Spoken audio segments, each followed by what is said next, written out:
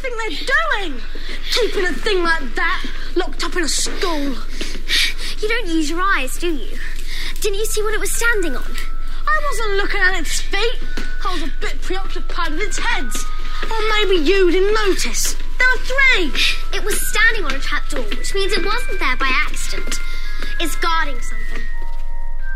Guarding something? That's right. Now, if you two don't mind, I'm going to bed before either of you come up with another clever idea to get us killed.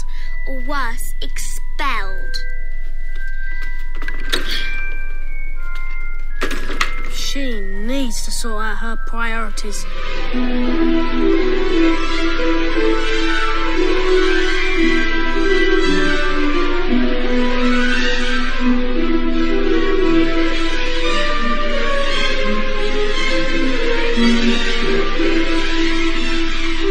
And welcome to the podcast that does, I think what it says in the tin, it's Best Film Ever. My name's Ian. I'm Liam.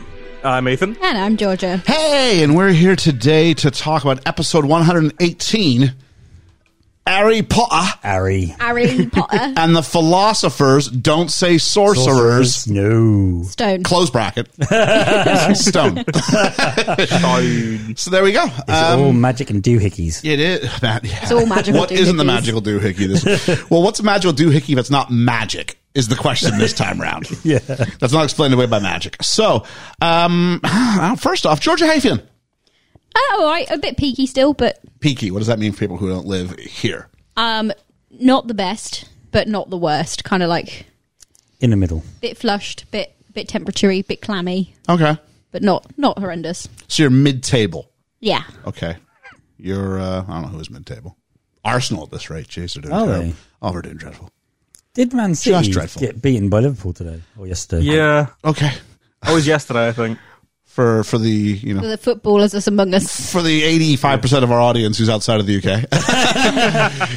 Let's talk about that audience, actually. We charted this week in Canada, in Australia, G'day. in Norway, Denmark, Switzerland, Malaysia. We were number 53 here at home in the UK, number 48 in South Korea, number 36 in the Netherlands, number 43 in Nigeria, number 11 in Ghana, number 9 in Qatar, and number 2, thanks for leaving the light on, in Sierra Leone. Hey, very cool. That's wicked. So there we go. If this is your first time listening to us, hey, thanks so much for giving us the download. If you've been here before, hey, thanks so much for continuing to give us a download. Whoop, whoop. Other things we've done this week that you might be interested in, Empire Records we did last week. Don't damn the man. We tell you what, we damned the movie.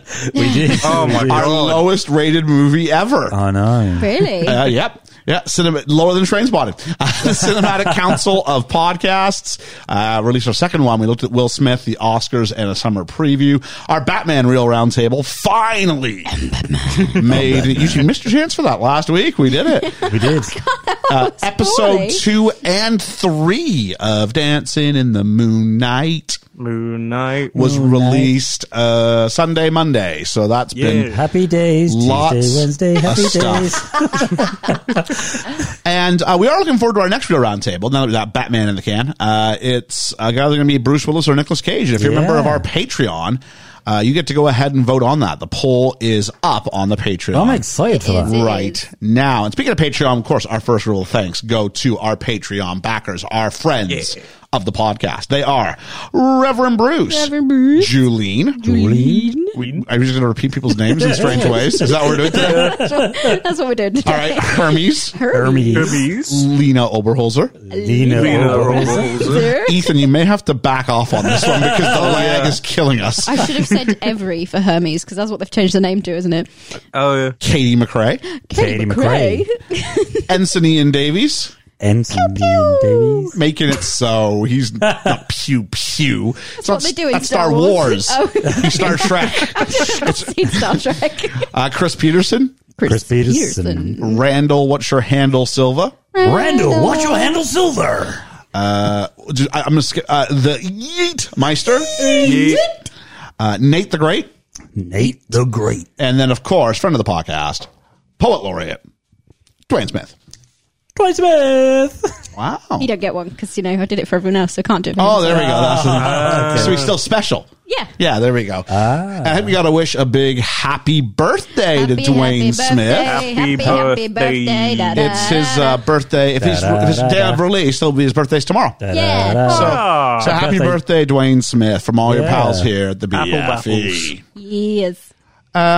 Just a couple of housekeeping things. Still looking for people for BFE quiz night. If you're interested in the quiz, let me know. I think I got 1 or 2 spots left open. Go ahead and hit us up there. Outside of that, it's a little reflections and corrections. So, Uh-oh. I'm going to hit the button this time. There's a mistake I think I made. And the first one goes out to me. Oh. It's a Twitter-based one. I actually went ahead and when I released the episode for Empire Records, I told people to check out our episode on Almost Famous, which is about a year and a bit ago at this point. Nice. So there we go. If you're into music movies, there we go. There we 2 go. different ratings there. It's all happening. What can I say? So first one goes to me. Thanks, Josh, from your next year movie for pointing that out. We talked about Stephen Fry, and I said Americans won't know who Stephen Fry is. Yeah. Anthony and Davies said Stephen Fry was in Bones. Was he? Oh. Yeah, I never watched it. It's not a very. Hey, good, look sh- at it's not a these very good bones. show. So it's not. All it does is make me think a little bit less of Stephen Fry. Hang on. Is this the one with Angel out of Buffy in it? Yep. Yeah, I never watched it. Yeah, and Zooey Deschanel's older but less quirky sister. Oh, okay. Yeah. Poet laureate of the podcast, Dwayne Smith, Dwayne Smith. said he was surprised by the amount of penises from whales we spoke about last week. Julene said, I don't know what's sadder, the fact I already knew this or the fact that I still found it hilarious. Speaking of birthday, she's a July 4th baby, Yeah. Oh, Wow. which living in the States. yeah. Big old I day. said, were you ever like upset because like other people, everyone was like celebrating like other stuff and it wasn't about you? And she said, no, her mom made her said that everybody's helping to celebrate your birthday. Yeah, the fireworks are for At you. which point, if I was like Julian's sibling, I'd be like, what? WTF? No one Where does. are my fireworks? Where are my fireworks? My hot dogs? No flags up My on my birthday birthday? So I don't know, Julian, were you an only child? Because if not, Mom might have played that a bit weird. Yeah. Herbie said, I have a new appreciation for whales and their progressive sexuality / activities. Cool little dorks. And I went, is that intentional? Because Oh. a dork is the penis usually used in reference to whales. So cool little dorks, double meaning. And so, for instance, the dork of the blue whale is the largest of all mammals. So Hermes, I'm going to assume that was intentional, my friend. If Yeah. so, well played. Yeah. Well played indeed. Now, I did a little bit of a search about George's theory about sea creatures and dorks, shall we say. And I found a lot of stuff that suggested that was all like old wives' tales. So I don't know, but It's still I fun. found a lot of hits for it though. Yeah. People were like, "Oh, it's totally the case." And then a few that were like, "No." So I don't know. It was a fun little soundbite, if nothing else. I wonder if that'll make the end of your reel. Gee. Lots to talk about what age people hit high school. I guess I'm just used to it. The idea that, you hit high school around 15, 16, 17, 4 years. Unlike today's movie, which shows high school starts a lot earlier here in this country, which I don't think I understood when I first saw this. Oh, okay. Oh. So there we go. Yeah, because we don't know. No. Jeez. And then Yeet complained last week that the best Batman voice wasn't present. Well, there we go. I did it this week. There we go. We did a poll once. I refused to acknowledge the results of that poll. Oh, I still think it's rigged. It was totally it was rigged, but it was trolled. I'll tell you that much. It wasn't Rick rolled. It was trick trolled. I'll say that. But So what's the troll in the dungeon? it was in the girls' bathroom. Some shout outs. Ray, not from NBC. She's No. rebranded. Oh, yeah. Being Bookish, so no longer NBC. And I guess because you and I couldn't figure that out. Yeah. We used to have it. When we had it, she had a podcast called Not Before Coffee.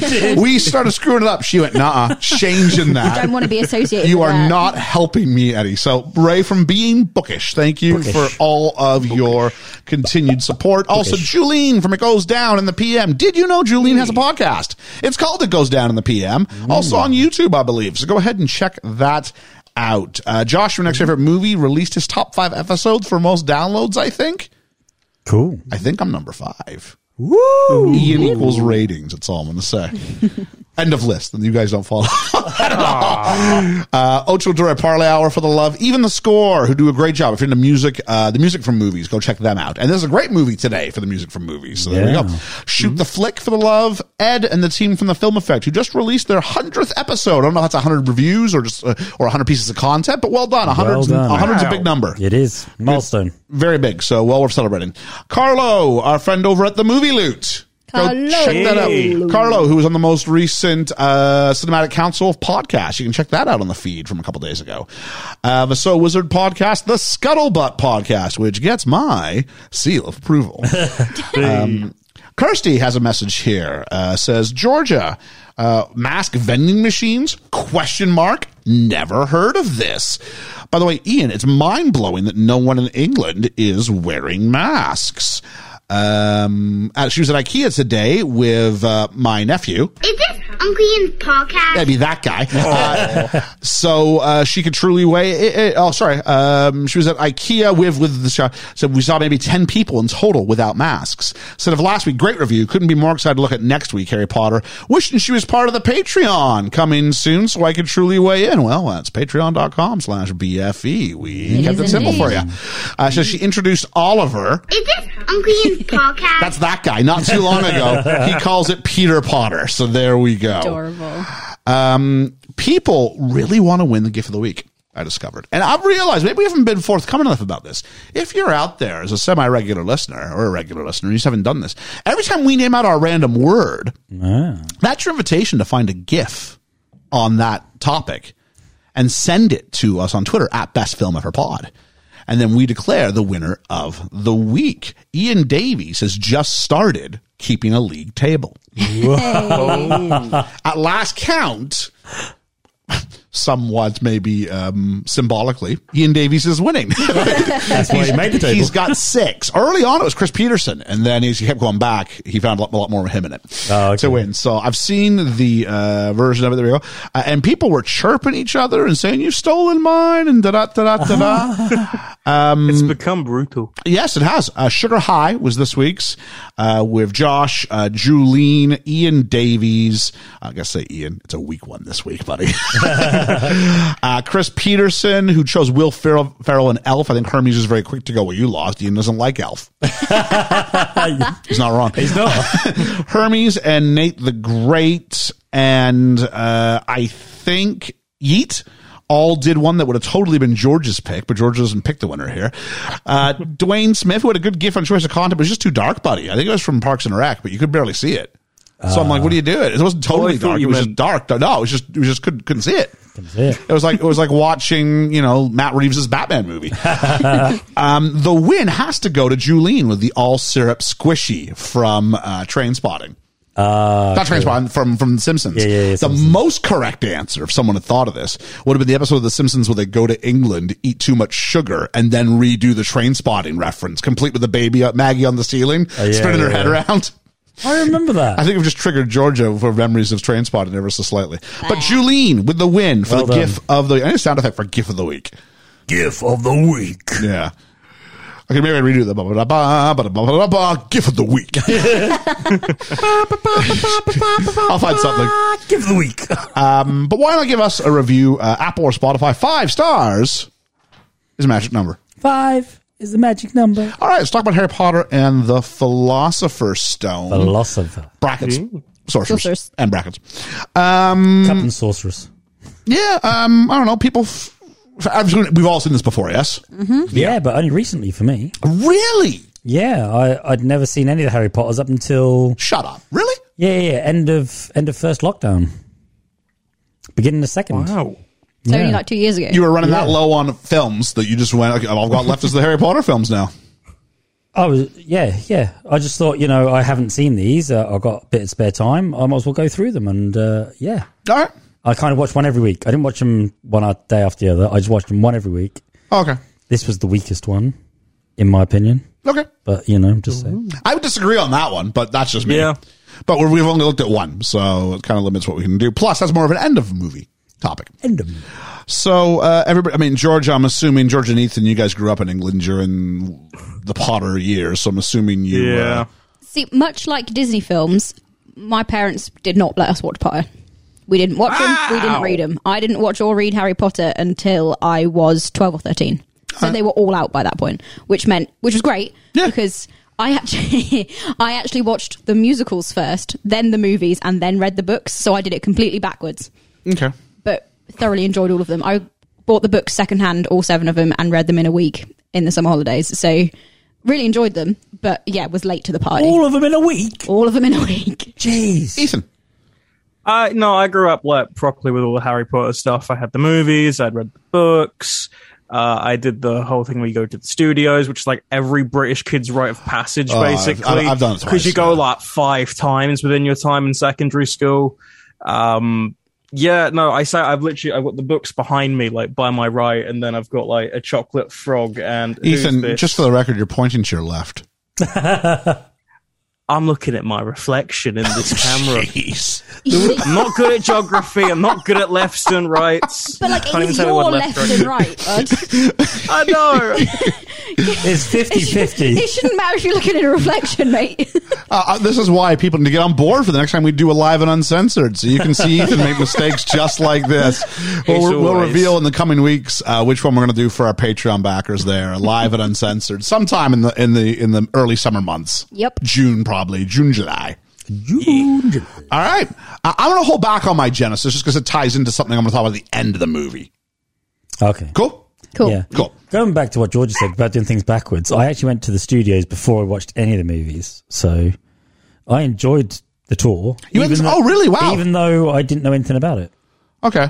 So yeah, that was weird. I've been twice. The first time was cool. The second time I was like, I've seen it. Well, I'd like to see it again, only because I know. No, you've seen the movies. No, it's different. Yeah. You know? There's a load more stuff since I've only been once, and when I went on a college trip, and the bus arrived late, which meant we were late in, but we had to still leave at the same time, so we missed loads of stuff. And they've added a load of stuff since I was there as well. So, yeah, I want to go again. It'd be interesting. All right, so let's talk about the film. Directed by Christopher Columbus, not the one who discovered America.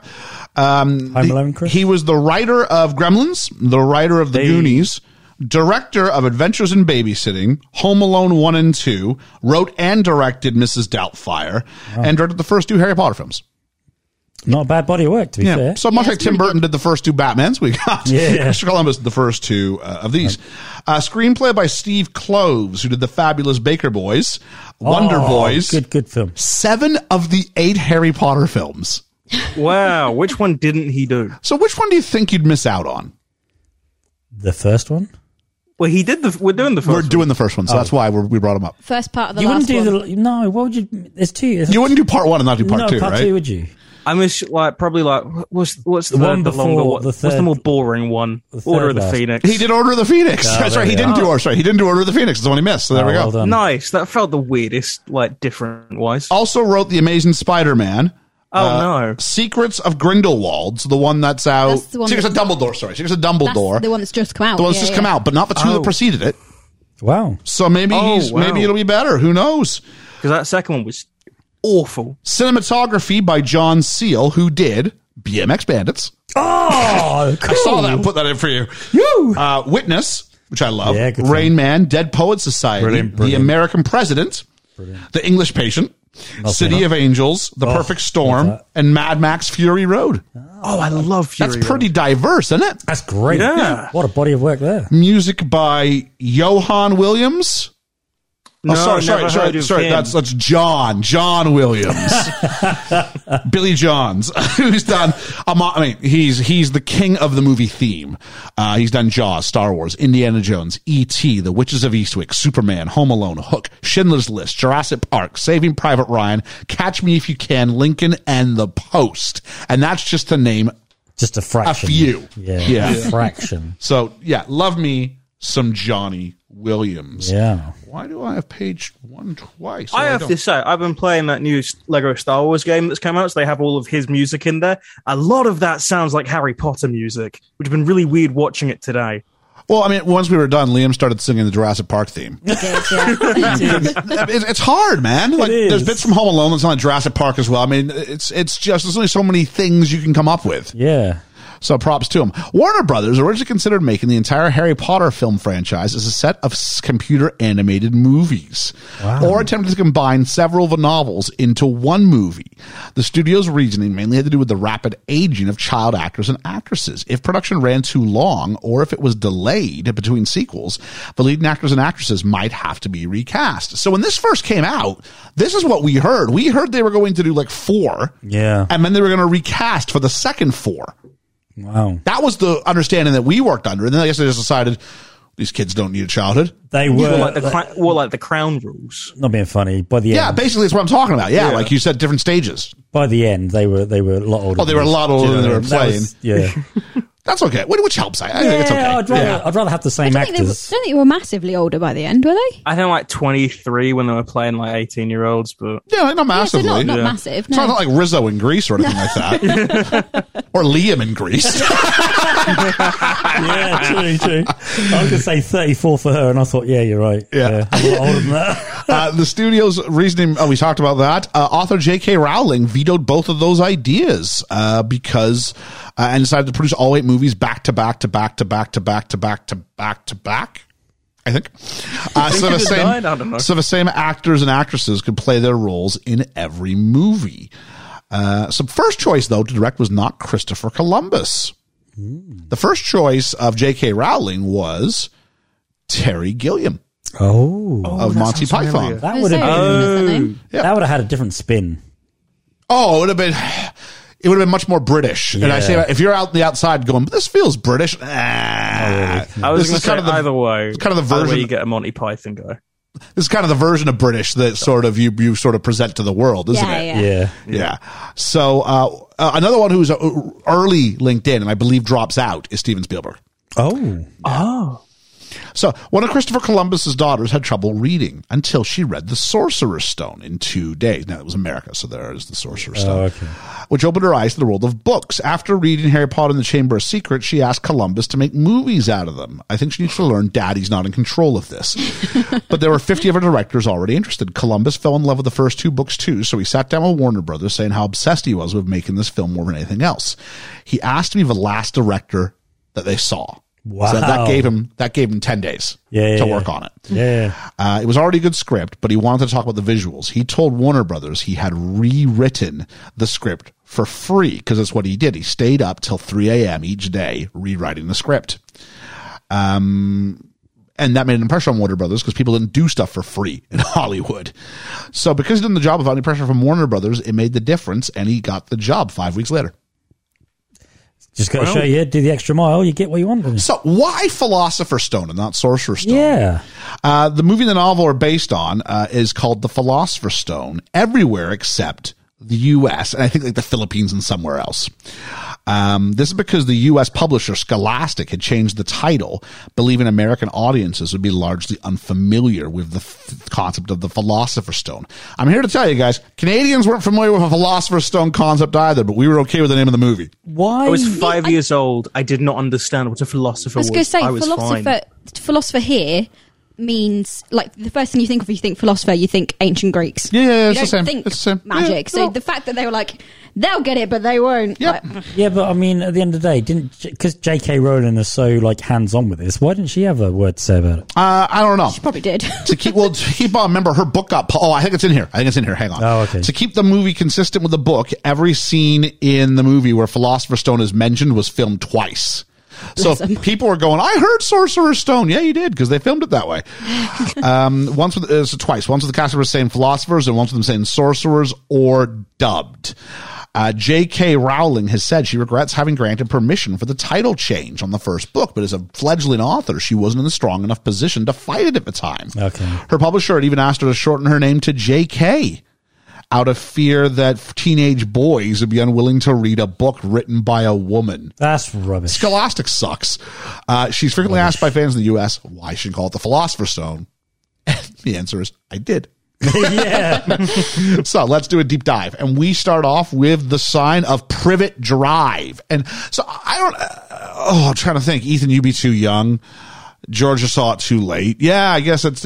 What was it like to see that Privet Drive on a? Because British street signs, for the most part, a lot of them have that same. Like, I have a street sign outside my house that says the name of the street I live on, Yep. Yeah. and it's the same font and style. Yep. Yeah. It's like a standard thing. So to see Privet Drive in like an actual sign, Cool. I was cool. like 5 years old, so like I was cognizant, so I could sort of understand it. hang on. Okay, I'm going to challenge you on this. Ethan. You understood the concept. You were able to step outside of, it's a movie and go, wow, how symbolic is this that my childhood has been captured and put on film in a way that I never thought possible? No, but I was Bull- Bull- hey, that looks like normal town. I've seen buildings like that. What an absolute load of crap. Also, it's an old style sign, so actually most of the new estates like this one, they're not exactly like that anymore. So Yeah, unlike but my estate was old, so like I was used to it. unlike in North America, where street signs often are on top of like stop signs and things Yeah, like yeah. that, like they're up high.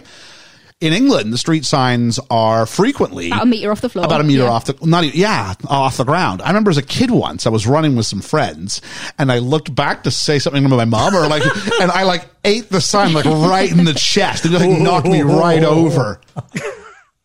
And it was the 80s, so we were tough, and they just went, "You all right?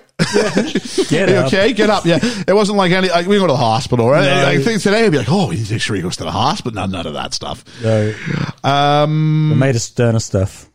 There's a wizard and a cat, and he turns out the lights. And I don't know why he does this. So, Ethan, tell me, 5 years old, how you knew why he was taking the lights out. Magic. Yeah. Because that's what it is. It's the first sign to us that there's magic. But as the actual reason in his universe, why is he turning the lights off? So the Magic. muggles looking out the windows can't see him. They just think the lights are turning off. Don't you That's turn why it off takes the a look. lights before you show up in your robe? 'Cause you know what's going to get my attention? Some old guys in the street turning the lights off. What's going to get my Wizards attention? are Is the lights go, stupid. "Toot, toot, toot, toot." Or the He does motorcycle. it so slowly in this. Oh, It's the like, lights what are you off. I doing? can't hear Hagrid on the motorcycle anymore. When you're trying to sleep, it's not the street lights that are. Plus, the street lights go off at a certain time in this They country. do, They yeah. do, yeah. Which Yeah. would suggest this is. I mean, it's October that's happening because it's Halloween. So Oh, is it? it is at least So the clocks have gone back. the clocks have gone back, so it would be darker earlier, but Yeah. not that dark necessarily. So it's like 5:30. Like Voldemort had himself like a nice steak and chips, He's and like, then thought, right, off I let's, go. let's go kill the Potters. Harry Potter is like a series of going, ooh, cool, Yeah. and not explaining why any of it I makes think sense. you're right. I think that's why we have this, is for us to go, oh wow, Yeah. because you know what, the special effects are kind of middling in this movie. Mm-hmm. Some are really good. Some are middling. Rubber boy. This was Harry cool. Quidditch. Yeah. This was cool. Yeah. And so the cat changes off screen to McGonagall. We'll talk about her a little bit later. We play the pronoun game. Do you have the boy? Oh yes. Is Hagrid to be trusted? And here, Hagrid is to be trusted with my life. My life. No, you basically just did Hagrid playing Dumbledore there. Oh, Hagrid's to be with my life. It's Hagrid retelling it. I'm a wizard. Wouldn't it be great if all the Harry Potter stories were just Hagrid narrating, and so he takes himself like to be like a way bigger deal than he really was? I'd love it. Enter Hagrid on a bike, not fishy with a cheese on a bike. But cheesy with a fish Cheesy on a with a bike. fish on That's a it. But Hagrid with a baby. And we get warned the family are the worst types of muggles. He'll be the most famous boy ever, and he'll be safest here. Now, this is right up there with other giant mistakes in movies. So he's the most famous wizard. Mm-hmm. So let's hide him in the only logical place that we could put him. Yep. Yeah. It's the only family he's got. Gee, if I was looking for Harry Potter, where might I start my search? We're the only family he's got. Where they can't protect him Do you from want magical to? causes. Do you want to look in the cupboard? Nah. Oh, so let's He's put him in not like here. literal child abuse for his year. That won't mess him up Yeah. his entire life. Agreed. And so, I mean, there is the Harry Potter fan theory, which maybe we should talk about here for a minute. Yeah, sure. The idea that Harry Potter doesn't really actually go to any wizarding school, but all those years underneath the stairs have like caused him to create this psychosis in his head, Well, where he's like, 'cause you think about it, Harry's the best at everything, everything. and he gets Every all this show wish has this fulfillment. kind of thing. Yeah. So, just a thought. It's I the thought same you as meant like in the- Friends, where like Phoebe's never goes inside Central Perk, and she just watches them all and imagines she's one of them. No show can ever be happy. Sad. It's sad. And so we get That explains smelly cats. we get told good luck, Harry Potter, and we see his scar and the title card. And let's talk about the score. The first person, can you believe John Williams not first choice? Really? Really? James Horner. Oh, okay. Horner's good. Horner's good. Yeah. I might call Horner if I'm like, there's no way we can get Williams, so let's call Horner. Horner was the saving grace of the Tarzan movies. Yeah, Horner's Titanic, a isn't bit more dramatic, isn't he? Yeah. he? Yeah. Yeah. So Horner was kind of complete the music, but he was unavailable, so it went to John Williams, who had worked with Chris Columbus on Home Alone and Home Alone 2 and Stepmom. And he just slightly tweaked the music from Home Alone and went, there you go. There you go. Both No one done it in a can. Both Williams and Horner would compete against each other for the Oscar for Best Original Score in 2002. Williams for this and Artificial Intelligence, and Horner for A Beautiful Mind. Oh. There you go. We need to do that film one day. Beautiful Mind Yeah. or Stepmom? Yeah, that one. Let's talk about this movie. There's only one thing you can say about it, really, the whole series. It's got a great cast. It could have been greater. Rosie O'Donnell and Robin Williams both volunteered to have a role in this movie without pay. Yep. But in their cases, she wanted to play Molly Weasley and he wanted to play Hagrid. They didn't get these roles because Rowling wanted the cast strictly from the British Isles. Yeah. Makes She sense. would relent slightly to allow Irish people to. Well, you know. It's awfully big of you. Which then created a strictly British and Irish cast rule for the franchise. But I think that's good for that. Yeah. No, I think it's a sense of authenticity. Yeah. Because original rumors were Spielberg, the reason why he couldn't do it is that Spielberg wanted to relocate and recast it so it was like an American story. Oh, no. So he wanted to be set in like L.A.? Oh, no. Yeah. Spielberg, No, come no, on. no. So Should not have said that. No. Richard Harris and Fiona Shaw are Irish. Zoe Wanamaker was a British actress but born in the U.S., but grew up in Britain. And then there's one other one which I'll bring up later as we go along. I never knew that about Zoe Wanamaker. Wow. Chris Columbus's daughter plays a girl called Susan Bones, but Susan Bones. she's one of the ones who gets the She's the ginger that gets the hat but she on. doesn't say a word. Nope. Patrick Stewart jokingly said he and Ian McKellen were the only two British actors who were not asked to participate in the Harry Potter movies. Yeah, because they were doing other things. Yeah, they were doing X-Men. Yeah. And Cumberbatch. She's like, there's like a group of four of them that weren't ever in them. But there was the joke, like, who isn't between Love Actually and the Harry Potter movies? Name not in any them? other British actor. Isn't like the game of which Harry Potter actors in Game of Thrones or Doctor Game of Who, Thrones, 'cause, like, Doctor Who, You could yeah. literally mix any of them together and you get it. Am I right in saying that Patterson's in one of them? Yeah. Yeah. Yeah. Cedric Four. Diggory. Yeah. I hate that I know that. So we get a Scar graphic match and we meet Harry Potter. So played by Daniel Radcliffe. I'm going to go on a limb and say this. The worst actor of the three in this movie. He is in this one, yeah. He's not He's great. terrible in this Yeah, movie. yeah, yeah. Terrible might be he's not good. He's recommended by Maggie Smith, though. He's recommended by a few people. Yeah. So, producer and director Chris Columbus remembers his experiences with Macaulay Culkin during Home Alone 2 and said, I will only audition child actors and actresses without stage parents. Because Macaulay Culkin's parents Yeah. were something else. They were, weren't they? Casting Harry Potter was the biggest challenge. Over 5,000 boys auditioned and none of them felt right. Chris Columbus saw Daniel Radcliffe in a production of David Copperfield, his only other film credit to that point. Wow. From it will be released in 1999, so it was a very quick turnaround. I thought he was obscure. I thought he was just No, he'd off the only- street. he'd He'd done done that one one. film. Wow. And showed it to the casting director and said Radcliffe was the one and thought he was amazing, but she wouldn't get him because the parents wanted him to focus on his schoolwork and not acting, as well as about all the, they were afraid about all the attention he'd get. So they interviewed Harry Potters of different nationalities all over the world, still didn't find him. So, they became frustrated with Chris Columbus. And so the casting director, happened to be, let me make sure I read this correctly. By sheer coincidence, the producer and screenwriter of the movie went to the theater in the front row was Radcliffe with his father. So they talked. Heyman and Columbus successfully managed to convince Radcliffe's parents their son would be protected from media intrusion and so forth. They agreed to let him play Harry. Wow. Imagine, who's that kid you're looking for? Oh, he's that one there, actually. You just walked Just in. happened to be there. In London. Like Mary Poppins London. Yeah.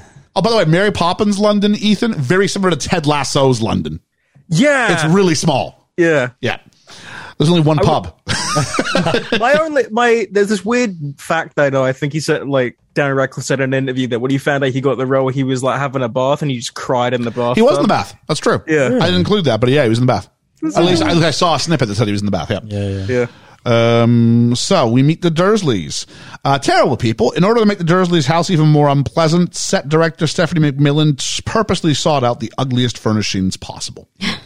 I like that. And it's Dudley's birthday. He doesn't like his presents because he only is 36. Last year he got 37. And so it's all about, like, this kid would be all about Instagram.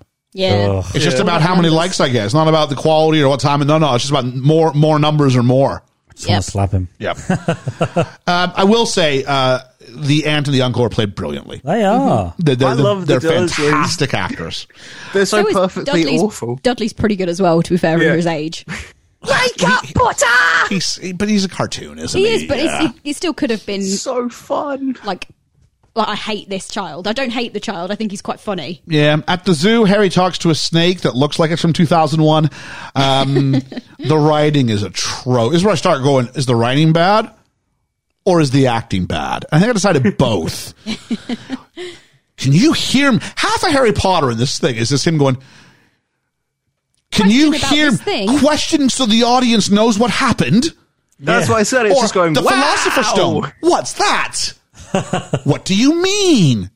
Or stating what's just occurred in case anybody missed it. That's all he does in this. He never That seems was a shocked by anything. three-headed dog. Yeah. So he says, you belong out in the wild. And the snake can somehow tell of the sign on the outside of its glass container. He knows It where knows his what the sign is. sign's Yeah, yeah. located. That says bred in captivity. He says, I'm the same way. And I go, I hate to be a stickler here. I don't think you were bred in captivity. I think you've been raised in captivity. Yep. I think you were very much bred in your natural environment. Yep. Yeah. Yep. Just saying. Yeah. Godric's Hollow. Unless there's something about the cupboard under the stairs that we don't know about. That's why there's Oh, no. Lily and what's the dad's name? James. Lily and James had a little amorous while visiting the in-laws. The glass disappears and Dudley falls in. The snake says thanks. The glass. That snake would not move that quick. Well, it's from 2001, isn't it? Okay. It's got places to be. It's going back to Brazil, mate. It's got places to be. The glass comes back, and I got to hear Aunt Petunia and Uncle Vernon are fantastic. I think Aunt Petunia was in the Bridget Jones movies. Am I wrong? Maybe. Don't know. She pops up in a lot of things. Harry is locked under the stairs and says there's no such thing as magic. Oh, because Uncle Vernon's giving him a hard time. And this is where I'm just going, yeah, Daniel Radcliffe's really not good in this. He's like, it was there and then it wasn't. I'm like, He's a very nasally kid. oh, he didn't feel nearly as proper at that moment there. I've got my notes. Daniel Radcliffe is not a great actor yet. Don't get me wrong. I think Daniel Radcliffe now, Amazing. great actor. Yeah. Yes. Oh, yes, yeah. yes. I've seen him do stuff on stage. Yeah. The guy can act, but at this point he was just a cute kid who kind of looks like the kid from the book. Yeah. Your But hand's not too even slippy. enough because, oh my goodness, his eyes are so blue. Well, we're going to talk about that. We got some owl mail, and this is from it's addressed to Harry Potter or H. Potter, Mr. H. Potter, the cupboard under the stairs. I love that. Harry got a letter from Hogwarts, and the seal drives Aunt and Uncle crazy. There's more owls, more letters, and at this point I'm going, I don't get the Dursleys endgame here. And we talked about this a little bit as we were watching it. Yeah. If you hate Harry, Get rid of him. get rid of him. Yeah. This is the best. You should be throwing the party for this. Not unless they're getting sort of some money for him or anything, I don't think they are. To be fair, I don't think they are. No, I don't think they are. No. But that's what I'm saying, I Let think him go. if you consider all the wizarding gold, you couldn't have thrown the Dursleys some money or sent someone a check that he was all right. Yeah. I know there's that whole thing that she's like, oh, my sister was a freak. Yeah. But at the same point, you get rid of him for a good 9 months of your life. Your sister was a freak, so your answer is, I know what I'll do. I'll put the kid under the stairs. That'll make sure he turns out normal. I've remembered the actual answer. The actual answer is he's being sent to a boarding school anyway, like a really one that whips kids and stuff. So they want him to go there instead, so they don't have him for the same amount of time. How hard would that have been? How hard would that have been to put a line in there for that? Yeah. Especially as they have the costume for Dudley, who's in his like posh boarding school outfit at the beginning, and he's supposed to be having like his like grey rags being washed for his new school in that scene, but obviously they don't mention it. 2 caveats to bring up. 2 things we're going to make sure we focus on this episode. Number 1, we're not here to talk. We haven't so far, but just trying to be out there. We're not interested in the personal politics of J.K. Rowling. Nope. We're here to analyze the film. Yep. Number 2, nor are we here to do everything that's different from the book to the movie. If it's noteworthy, I got no problem having that conversation because this is one where the movie we're going, something's missing. And it is because... There's the answer. And it wouldn't have taken long to fix it. No. I swear they bring it up like one line in the 3rd film and it's so throwaway. Okay, I'll trust you on that. Yeah.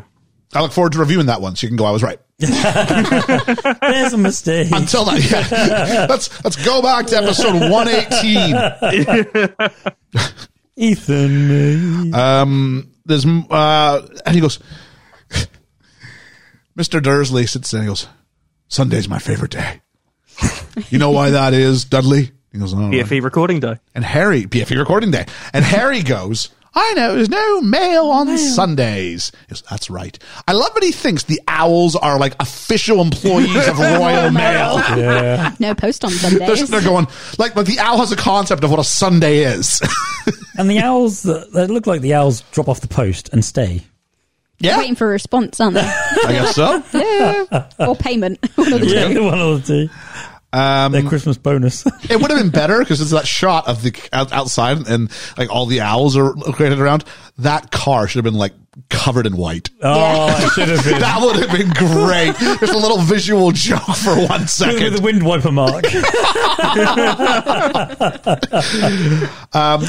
I'll say this. Then all the letters do finally break through because he's like nailing just a random piece of driftwood across this letterbox. Across the Wrong way. Like if you did it the other way, you would have had a better chance. Yeah. Like ruining his do door. that? I don't know. But there's this great shot from overhead of Harry reaching for one of the many. I thought the cinematography in this film was good. Yep. Oh, Yeah. yeah, I liked it. Yeah. Hogwarts' youngest seeker for ages, though. How long does it take him to catch one of them? You're not wrong. Pick it off the ground. So Uncle Dursley basically gets Harry in a headlock and forces him back in the cupboard. We're going away. That's it. We're going far away. Again, if they know where you live, I probably just wouldn't shout my plan to them at all. I just have the owls go, where'd they go? I don't know. Wait. Where'd they go? Nice. And so Harry's like, I don't know what kind of a holiday home this is because it's like raining and Harry's like, It's like a cave. he's created like, it's like a cave. Osama bin Laden's in the cave next to him. Jeez. It's like someone's like, oh, I got a lighthouse. Where's the light? Oh, shit, I And forgot. Harry's written like happy birthday on this fake cake for himself with like candles. He's like, make a wish, Harry. And he blows out the dirt. Yeah. It like erases it. I'm like, this is lame. And there's a knock at the door. Well, a kick at and the door. of course it is, someone comes in. And who comes in? Hagrid, played by Robbie Coltrane, Robbie Coltrane. who I first Big saw in lad. Nuns on the Run. I first saw in Cracker. Never heard of that. It's a TV series over here in England. He's also... Oh, yeah. Cracker, He's also, we would have seen him, Georgia and Ethan, in when we did Casino Royale. Oh, he was. Hang on, was he in Casino Royale? Am I He's in thinking one of right- the Bonds, wasn't he? He was in. I don't think he was in Casino Royale. Now, come to think of it, Was he in the one with? I think he's in thingy? Brosnan. Yeah, Oh, no, we did Goldeneye. No, he was in Goldeneye. he's in one of them. Yeah, Yeah. Remember, Is he like the lackey or something? many drivers on stage, like destroying a yes. song, and and Hagrid's the guy who's like, "That is my Yes. mistress," with like a terrible Russian accent. He's also in that film that was filmed in King's Lynn. Which one? Copperfield? No, Revolution. Oh, Revolution. Yeah. Handpicked by J.K. Rowling Oh, for the part. cool. First person in the cast to be cast. I can see that. Oh. Yeah. Hagrid is 8 feet 6 inches tall, which is different from the books. Yeah. In the books, he's 12 feet. 12 feet tall. Very good. During filming, Daniel Radcliffe nicked his phone, changed the language to Turkish. Coltrane had to phone the daughter of the production's hair designer, Ethan Fennell, had to phone her father in order to find out the Turkish words for change language. I love that. This is the only movie where Hagrid serves as an actual full-fledged supporting character. After this, his screen time gets less and less and less. His presence, don't He is our entry point. No, the idea of Hagrid looms large. Hagrid, yeah, it does. Yeah. For most of the movie, the body double for Hagrid would wear an animatronic head that resembled Robbie Coltrane. If you go to the Harry Potter studios in London, you can see this. Cool. Oh. Like Bray Wyatt with an eating disorder. Or a glandular problem. Back to our movie. Harry's given a cake spelled incorrectly. Happy, H-A-P-E-E. Yeah. And then all sorts of mistakes. Birth is Birthday. right, and then day is day, D-A-E. Yeah, and then Harry, H-I-R-E-E. No, Harry was right. Oh, is that right? Harry's right. J.K. Rowling said, of course Hagrid knows how to spell. She was not a fan of this. Oh, okay. Why would they do He's that? not an then? idiot. So why He would went to they do- Hogwarts, you know what I mean? Why would For they 3 do that years. then? Yeah. Huh? Why would they do that then? That makes no sense. What, he got to, hang on, your argument is he got to 14 and forgot how to spell happy and birthday? No, but I was just saying, you said Okay. he went to Hogwarts so only for 3 years. Well, he's been there ever since. He's hanging around. Yeah, that's true. Yeah. You'd pick up a few things, wouldn't And Wizard get the classic, "You're a wizard, Harry." you? You're a I'm a what? And he goes, I'm just Harry. And I'm like, you're just a bad actor at this point. kid." Harry's given a letter, which he can read out loud. And this is where we get Petunia's speech about, we've got a witch in the family. I was the only one who saw what she was. A freak. You did that She's really well. great. in And that. she went and got herself blown up. And then Daniel Radcliffe says, I'm trying to do the best I can. You told me my parents died in a car crash. You're not Like, nasally your enough, but acting it's is the a same car word. crash. Like show don't tell, and this is all. I know it's like a reveal, but it's so tell. Yeah. and he's not good enough. Like, give it to Petunia and let her like act her way through it. But meanwhile, Dudley's like, you know what I need to do? I need to steal this eat cake. Carrie's cake. That's what I need to do. And this is a very child friendly movie, and I'm not trying to make it more than it is. But like, they give him like a pig's tail, Yep. and he's like, "Nom, nom, nom, nom, nom, nom, nom, nom, nom." I just assumed that pigtail would go. I didn't. No, think, they have to have it removed. yeah, I that think shocked in me the when you movie, said I think that. in the movies, it's gone by the second one. Oh yeah, he has it removed Yeah, they like say in get the it. Oh, does he? in the school year. Okay. Yeah, yeah. Yeah. That's disturbing. So Harry abandons his family to go with Hagrid. And this is where I get to my theory that she's ripping off Star Wars. Go on. Okay, you have this individual being raised by their aunt and uncle Okay. in a nothing existence where Yeah. they don't want to be until some crazy old coot comes by and tells you that you're part of a secret lineage and you've got all this power waiting for you. Yes, that's true. Yeah. You have a weird Well, will somebody- they, won't somebody- they romance where- between the trio. And where some crazy villain murdered your father. You're Fun not wrong. fact. I'm not. You're not. What is a wand if not a really low tech lightsaber? Oh, And then the second one's like, hey, remember the spider from Lord of the Rings? Yep. What if we did that? Use the Force, Luke. It's the same kind of, it's just, it's what it is. you're not wrong. You're a Jedi, Luke. You're a Jedi. You're a Jedi, Luke. what if Hagrid was like, my aunt and uncle are gone. They'll be back, though, and in greater numbers. George, eat your hand up, I think. So. I was just a throwaway. We've got a nesting pair of coots on our site at work, and they had little tiny chicks. What are coots? You know the black ducks with a white stripe down their head. Sure. Aww. They look a bit like moorhens, they're a bit bigger. They're coots. Anyway, there's a nesting pair on our site, and we sat and watched the little tiny chicks being fed by mum for about 20 minutes the other day at work. It was adorable. There you go. Well, do you know what I found out the other day? We're talking about animals. My sister's horse gave birth on my birthday. Aww. Did they call it Liam? No, sadly not. They called it Ada because I was a girl. That's still a nice name, though. I like the It name is, Ada. yeah.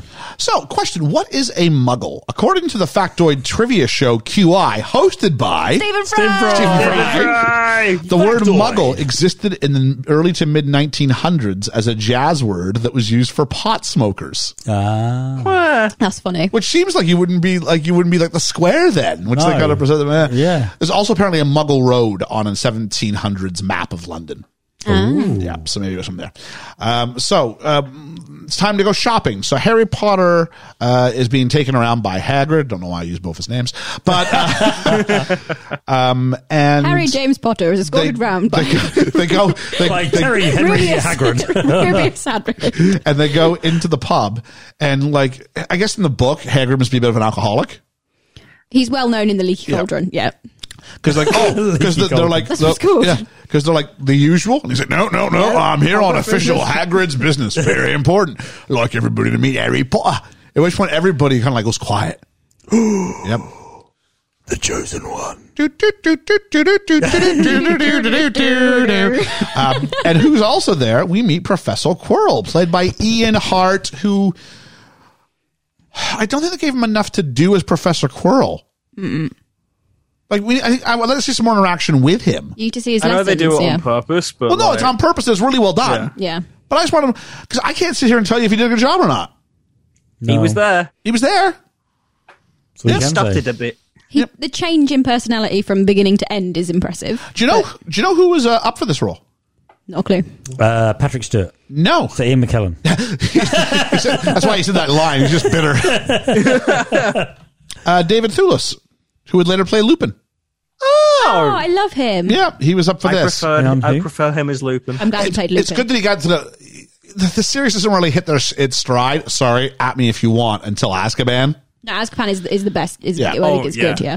Yeah. But anyway, yeah. And then we go to Diagon Alley. Not diagonally. Diagonally. And we take our first visit into the Wizarding World as proper, and it feels very Victorian. I love that. Yeah. Yeah, because they kind of stop at electricity, like because they use. So they kind of stop where humans stopped before like electricity was invented. So because they use magic for everything else. Maybe that's why Dumbledore was getting the streetlights. Yeah. Yeah. I think What's it this gives, technology? it gives a good contrast, doesn't it?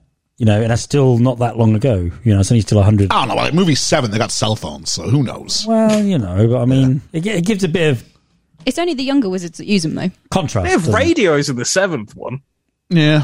The music's great though. It's so magic. Oh yeah, it's very Christmassy Oh. Yeah. when they're in Diagon Alley. It also felt like I was also like looking for like Scrooge and the Muppets to come out. Yeah. Because it looks very similar to the set The for set that. looks very similar. There's a street in, I think it's Victoria Street in Edinburgh is the inspiration for this. And so I was able to drive by it and look at it and go, hey, there it is. Yeah, I think you can see where it comes from, the inspiration, definitely. All over Edinburgh, you can see so much of it. But Yeah. one of them was, I think it's Victoria Street. But it was the street where it was all really cramped close together and it was kind of felt like it was kind of like. Is that the street that's got reaching the pub onto on it? The pub that she sat and wrote a lot of it in. It's not, it was a Catholic, it wasn't a pub. Yeah. Oh, sorry, my bad. I'm going to be a great selling author. And they will not call me JK.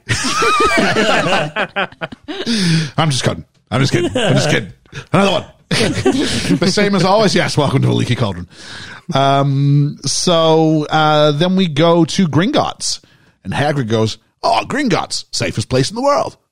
There's no safer place in the Wizarding World besides maybe Hogwarts. And I'm like, I think the 8 movies to come would suggest Hogwarts ain't the safest place in the Wizarding World to be. No. Remember that time a murderous snake killed like a load of people? Like, if you take a look at the number of things that happen in Hogwarts, But is it because, even in this film, Is it because it's the safest place that all the other things are like we must attack here?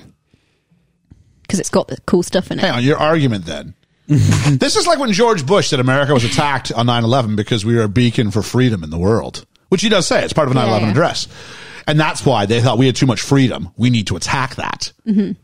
I'm not really sure about that's actually, I think it's got more to do with international affairs than it does with being a beacon for freedom. Yeah. But no, I don't think Hogwarts is the safest, and we can prove that by how dangerous it is. No, it's the safest, but you can prove that by how much stuff is in there, and then it's because of the stuff that's in there that it gets But attacked. all the stuff the kids aren't allowed to go to because it might kill them. Yeah. Okay, good.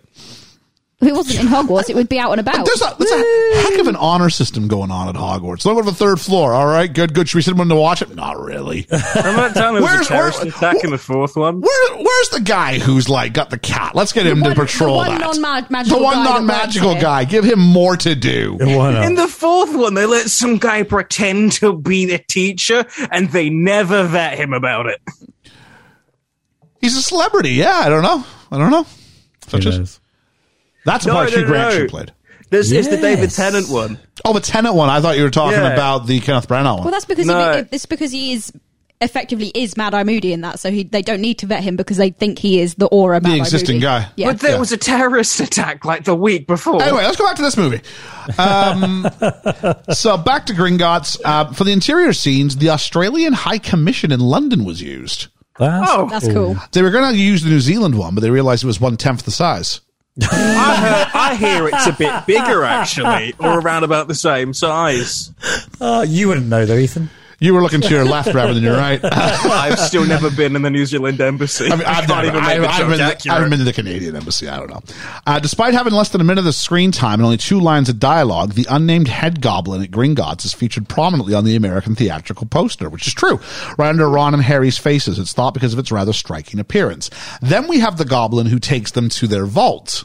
That is voiced by Warwick Davis. But not Warwick Davis. But is played by... Oh, it's Thingy, isn't it? I shall call him Mini-Me. Really? Vern Troyer! That is Vern Troyer. He is the one exception, really, about someone who gets to be on this. But because him and Columbus's daughter, because neither one of them actually speak a line, they got away with it. So Warwick, if you look very carefully, well, it's not like it'll be his real voice anyway, but it's definitely Warwick Davis's voice, but it's Vern Troyer. If you look at the makeup, you can Warwick Davis then. Why didn't they use him? Yeah. He's Professor Sprout. He's pathetic. So why not use it for both? I'm guessing they were going to kind of try and, I don't know if they're trying to sneak it by her or what. Because you're going to recognise a voice more than you are somebody in prosthetics. Sure. And you definitely didn't know it's Warwick Davis when he speaks. Yeah, you do. That just seems odd. It's the same voice he uses for the teacher as well, so I don't know what the point is. Nope. Turns out Harry's got more money than Scrooge McDuck. And here's my next question. How does Harry have so much money? What were his parents involved in? His parents' were rich. Oh, is that it? The Potters on the grandparents. Wait, hang on. So I'm supposed to get behind it's all this generational wealth. This Tory kid who's he lived under the stairs for a bit, but here's all your lands and estates, my lord. I mean, to be fair, his grandparents died before he was born as well, so like they didn't actually know him at all, so they didn't have a chance to spend it in. What a load of crap! He's still got generational wealth. It's not told. You don't get told it at all, but that is what it is. He's presented as a man of the people, and he's not. He's got so much privilege. You see that soon on the trolley with the candy trolley. He's got a poor mate. His mate's poor. Doesn't help him. He's poor by association only. Yeah. Oh, it's but brutal. No, he literally has that whole like, I was the prodigal child. I was the captain of the sports team, and I married my high school sweetheart, and I'm rich as hell, and I've got all this like. Harry Potter does not have a rough time other than being murdered by a bald man. Hagrid picks something up. We don't know what that is. And then we go wand shopping, which reminds me, I have a giant apology to Ethan because I borrowed a wand from Ethan forever ago. I was going to, And I was bringing this up. And then you went ahead and were kind of like graceful about it and all that stuff. Yeah. No, so I borrowed a wand from Ethan for a school thing. And so I realized, so I wanted to check with him because I literally had it up ready to buy it this morning. And when I didn't check with Ethan, he hasn't replaced it for himself or have you bothered to replace this yet? No, I will repurchase it. Yes. No, I was going to go with my girlfriend to Harry Potter Studios at some point, and we were going to get like little matching ones. Well, I will throw you via like a bank transfer the amount that it's going for currently. Oh, bless you, man. No, because it's only fair. Because I asked to borrow it, and then it got broken while I was in my car somehow. So I forgot about it. Yeah, so I found it the other day. I think it's in this cupboard that I'm looking at to my left. I think it's at the bottom there. I've got my little. Right. It's a Whose wand is it? Gary Oldman's. Yeah, it's Sirius Sirius Black. Black. No, it's just Gary Oldman's. I robbed it from Gary Oldman. I just also saw borrowed him. that wand once Did didn't break it. Yeah, I broke it, so I'm gonna get. Everyone borrowed that because I was like, I don't like Harry Potter. Because like I've said, everything at school is we should do Harry Potter. Yeah. So it's like, okay, yeah, I know someone's got a wand. I borrowed it when I played Tinkerbell in a college pantomime. Did you? Yeah. So it ended up with glitter all in the grooves, but I cleaned it. Yeah. So the wand has been for a wonder. It has. Yeah. Oh, I wonder who, whose wand will Harry get? All right, so we go wand shopping. One that chooses him, and the wand man is the War Doctor. Yeah. Hey, I've got his little photo. Oh, do you want to go ahead and pitch? Because that's really good timing for us. Yeah, because we just released our episode of Who Do You Think You Are, a little Doctor Who show on the 50th anniversary special of Doctor Who, featuring John Hurt. John Hurt, the War Doctor. Yeah. Now, what are the odds of this? Now, Georgia, this one isn't 2%. The odds of this, of us doing that 50th anniversary, the week that we do Harry Potter. Incredible indeed. And then I have his character from a Chocolate Frog card. There you go. And look at John me. Hurt, in his last bits of his life, lived in Cromer, which is just down the road from us. Really? It is. Yeah. Wow. Good crabs, Good crabs. they say. Cromer crab. Crabs. And he goes, there's a great shot of Harry. It's used in all sorts of like montages when the proper wand gets in his hand. But all them, look, this is what I call bullshit, right? I did earlier, but mine was on Ethan, so you go ahead. There's all those wands stacked everywhere, right? Yeah. Now, who makes them? And Ollivander. okay, so he makes them, Yeah. but they said they choose him. They choose whoever, right? So he just makes a bunch of random ones and sees. So yeah. what happens if that one he hasn't made yet is ready for the person they're supposed to be? I Well, think that's it's how like magic out works. of the ones that are like in there. One or They have been making wands since like 300 years before the birth of Christ, according to the sign. That is true. Yeah. So they probably got a few. Okay, but also, why would he all of a sudden pick up the right one to out of all those? To be ones? fair, his hang on. He didn't all of a sudden. They go through 3. All right. Yeah. Okay. He blows up a It just so happens that it's the third one. Have you not read Goldilocks? Yeah, but I'm The just third one is always just right. because he says, "Oh, very interesting," and you're like, "No, well, why was he interesting? What was Because he it? suddenly Ooh, very has interesting. What was he? A vampire all of a sudden? That's more Scottish, Ollivander's a wasn't bit it? of a sadist and suddenly goes, what if the same wand that killed his parents, the brother of that wand, might be the one He's he going, needs? wait till I tell the boys the leaky cauldron I gave him Voldemort's wand. That's what he's doing. He's just he just likes the drama. He's The like, kid doesn't know. Well, let's see what else he'll hold. I told him the wand picks him. he gives one to Ron. He's like, oh, this belonged to a rich man. Jim, Whoa. get in the back. Get in the back. When he holds the wand, like, just make some stuff happen. Pull the lines, guys. Pull the lines. Pow, pow. Was that someone's hand throwing a ball? No, just the magic. It's the magic. You saw So- the magic. There is that great shot of him holding the wand, and all was blonde. They turned the air conditioning up to full. He goes, oh my, it's interesting. That wand, its brother gave you that scar. We Yeah, should. he holds out on directly saying, it killed your parents. Yeah. Because we need that for later in the movie. We don't really have that yet. Oh, sorry. He had, who had that wand? He goes, we do not speak his name, but it's clear we can expect great things from you. At which point Hagrid, who just cleared it off for me, goes, oh, happy birthday. He got him an Got you an owl. owl. Like Harry's got more money than anybody. Like he doesn't need. Where were you like last birthday? Custodian. My favorite thing is Ollivander's like, oh, that one that killed your parents, it did terrible things.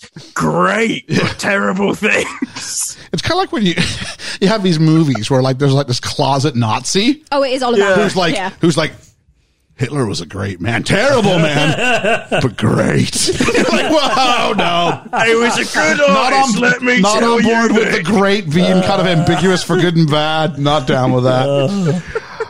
And we get Hagrid. The next scene tells Harry Voldemort's name, and we get a lower frame rate flashback of Lily Potter's death. We go down to like 15 frames a second or something like that. Yeah. So it's all jumpy. And then we go to Voldemort. This is why he shall not be named. J.K. Rowling previously stated the T in Voldemort is silent, as is in the French word for death. So Voldemort, which means flight from death. Jim Dale pronounced it so in the U.S. audiobooks that came before the release of this movie, with the characters also pronounced the T. After this, Dale changed his audiobook pronunciation accordingly. So, I think in every other audio version of it, it's he got who a shall T. not be named is called Voldemort. She who shall not be named is called Jada. Get Voldemort's name out of your flipping mouth. That's a slap in the face. Then we go to the train station. Hagrid gives Harry a ticket for platform 9 3/4 and then disappears. Why? Because he's got to meet Ron. Yeah. That's the He only needs to reason. bump into Or Ron, else doesn't he? why take him this far and then be like, see ya. Again, You wouldn't. he doesn't. He takes him home. Oh, does It's he the really? Dursleys that end up taking him in the book. Shut up, really? Yeah, they have to take him to the station. I like it better here. They take him to the station only because they're like, well, it's not going to exist and we're just going to leave you there. The exterior used for King's Cross Station in the movie is St. Pancras, which is just down the road, because St. Pancras is just a more visually appealing station than King's Cross, or at least than King's Cross was then. Platform 9 3/4 was filmed at King's Cross, but on platforms 4 and 5. J.K. Rowling's admitted she mixed up the layout of King's Cross when she assigned the Hogwarts Express to platform 9 3/4. Oh, that's cool. Incredible. Reach by Magic by between platforms 9 and 10. She meant the location to be in the intercity part of the station. So when we've all been, it's that one way that It's on the other side, isn't it? So rather than go underneath all the signs, Yeah. you go way down to the left where the public toilets are. Yeah. And it's Yeah. just those two. So that's where she wanted it to be. Oh, okay. The Harry Potter shop has very awkwardly put like half a trolley in between a random wall to try and make up for it. Yeah. However, there is a platform 9 3/4 at King's Cross. It's located in the walkway area between the real platforms 9 and 10. Yeah. Or at least it was, as a It treat was. for fans of Harry Potter. Basically, it was this cart, kind of like what Harry uses, this luggage cart. Halfway in a wall. Halfway yeah. into the wall, and you'd go there and you get your picture. The problem was it was so popular with tourists. And by couldn't get on the tourists, train. I even mean people from like England who just haven't been in London very often. Yeah. And with the rise of Instagram and things like that, it just became like this giant disturbance. Yeah. So they relocated it beside the Harry Potter shop, which is in a less populated part of the It's station. now on a wall Yeah. rather than Yeah. on an actual station aisle, so it doesn't block people getting It's on away the from the trains. trains. Yeah. Imagine that. But way back when, they never used to have a trolley. They used to just have 9 3/4, just random. Oh, was it just like a Yeah. sign? just a plaque Oh, on, okay. on the wall, yeah. Because I noticed that before I even knew about the film. I did get a picture, I don't know, years ago. I would love to say, I put it on Patreon on it. I don't know where it is. I've got one from Studio Okay. Tours I can probably put But up. it's me kind of, halfway in there and going, I want to see that. I've been in London like a couple times during COVID, like lockdown stuff. It's still always busy Yeah. every time. Well, I was there last weekend. Every It time was you go to packed. London, it's like I don't know, Don't like they charge you for it 20. now as well? No. No? No, it's like, I thought it was like 30 quid. You can get in the queue to have your picture taken if you want, and they'll like throw a scarf as well, so it looks like you're like moving. really? They like professionalized it? Yeah. Yeah, Shut up. it's And then crazy. if you want that picture, you have to pay for it. Yeah. You know what we need to do here? We need to go ahead and just get we need to chop half of a luggage thing in half. Yeah. And we need to create our own, We should do that. spin-off, and we'll do like platform 1 and 3/8. 1 1/5. Yeah, and it's just that. It's where Jimmy, the not so talented wizard, but he's still not in. That's where he used to go. That's a talented wizard. He just got in. Oh, I want to see that. There's me. Oh, there Going you through are. the wall, Oh, I yeah. think that needs to be on the Patreon. Let's have a look. I'll pop it up on the Patreon when Yeah, this comes Yeah. out. that needs to go on the Yeah. Patreon. Yeah. Baby So Georgia. West Anglia Great Northern Trains, the company that owns platform 9 3/4, affixed the back end to a luggage trolley, disappeared into the wall. We've said this already. Network Rail own the station infrastructures, but train operating companies own the trains. That would make sense. During the remodeling, new station works platform 9 3/4 was moved several times into its new position, a final position in the new station concourse, of course. And this is where we meet the Weasleys. Ron will be played by Rupert Grint, but first let's talk about Dame Julie Walters, who plays Yeah. Mama Weasley. She said that if she'd known that Mark Williams would have been cast as her husband in future movies, she would have played up she's a Midlander, so she would have played up the accent they share. Oh, okay. So instead, she kind of played it down a bit. Yeah, but it would have been yeah, great to have had them kind of Yeah. all with a distinct kind of accent under themselves. Yeah. Yeah. I say that because I the love borough Rory's dad. is a good distance away from London, like because you see them travel. So yeah, they Yeah. would have been. Ethan, did you say that his dad's played by Rory's dad from Doctor Who? Yeah, Mark, cool. yeah. Mark cool Williams, yeah? Yeah. Oh, very cool. Wait, Rory Williams' dad's name is actually Williams' surname? I guess, yeah. Okay, great. There's a cutaway to Harry. So Fred and George, the twins, go through, right? And it's so weird to hear them with such high-pitched voices. Yeah, Oh. it really took me by surprise. I was like, oh, hello. The other kids I was okay with, but I was not ready for No, them. I wasn't. And they go through. he's Fred. And they go through the The wall. and then there's a shot of Harry's face, just so we all know. People aren't supposed to disappear through walls. But no one There's else so can many see- cutaways. Oh, no one else is paying the slightest They can- attention. So how can they see them walking through the station and then not see them at all? Again, in the book, they're really careful about it. Like they wait till no one is there, Yeah, and they're then not like even close. they surreptitiously like lean on the wall and just fall through it. Did you Oh, say okay. surreptitiously? Yeah. I've never used that word. It's a good word. It is a great good word. word. What does it mean? It means like not being obvious. obviously. Oh, Yeah. okay. Subtly, if you would. Yeah. Yeah. Okay. Surreptitiously. Is just a better word. I do love like a surreptitious. I love a 5-syllable It's a word. good Well word. done, you. Surreptitiously. Good. Well done, Okay, Georgia. so they play it a lot more sly. Yeah, they like make sure no one's watching. Yeah. And then Harry bops through it after getting some psych up speech from Dame Julie Walters. Wouldn't have And been funny if he didn't go through the wall. just smashes it. Glasses broke. It's like that episode. next one, mate. Have you seen that episode of Community where Donald Glover playing Troy's like walking down and like Abed's drawn a cartoon of himself he's like I ran through a wall. And he's like, what? He's like, I ran through and everything's great. Like the pie, the smell of pie can make you fly on the air and you can eat rainbows. He's like, all right, so you just have to really believe when you run. And he gets ready to do it and he comes out from the side. He goes, no, I'm not. I'm here. He goes, oh, okay. And he cries a little because like, he's at his hopes dash. Let's talk about Ron Weasley a little bit, shall we? Before we do that, we see the Hogwarts Express. This is the first day of filming. The first and second day of filming was all Hogwarts Express stuff because they're going to get the train for a couple days. Okay. Wow. That's filmed at Ghostland, that. What? Both scenes? The one where it lands at Hogsmeade. Yeah. up by Hogwarts. The oldie worldy looking station, yeah. Another one.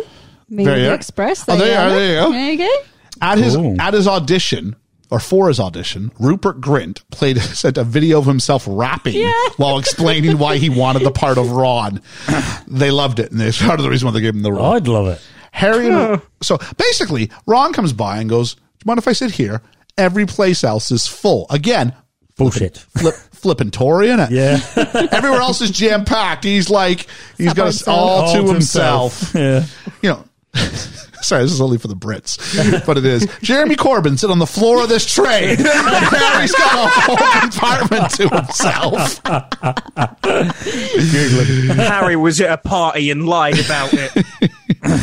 And so he goes, "Can you say, well, yeah, that's fine." And then this trolley comes. I don't know. Is this a thing on trains? Trolleys with like They sweets and used to stuff? be. Oh, really? There's a couple. Yeah. Normally If I first go- class nowadays. And this is the list of if I was at Hogwarts, I would hate Harry list. Because they go, "Do you want anything in the trolley?" And Ron's like, "No, I got the sandwich his mum's obviously made him." And Mate, Harry, that's all squashed and... yeah.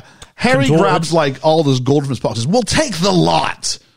Harry better hope he's the last compartment that trolley's been to. So every kid who's been given money to get their lunch off the trolley Can't have anything. can't have anything because Harry Potter said, "Oh, everybody, how much money I got? Because I got Potter money, everybody."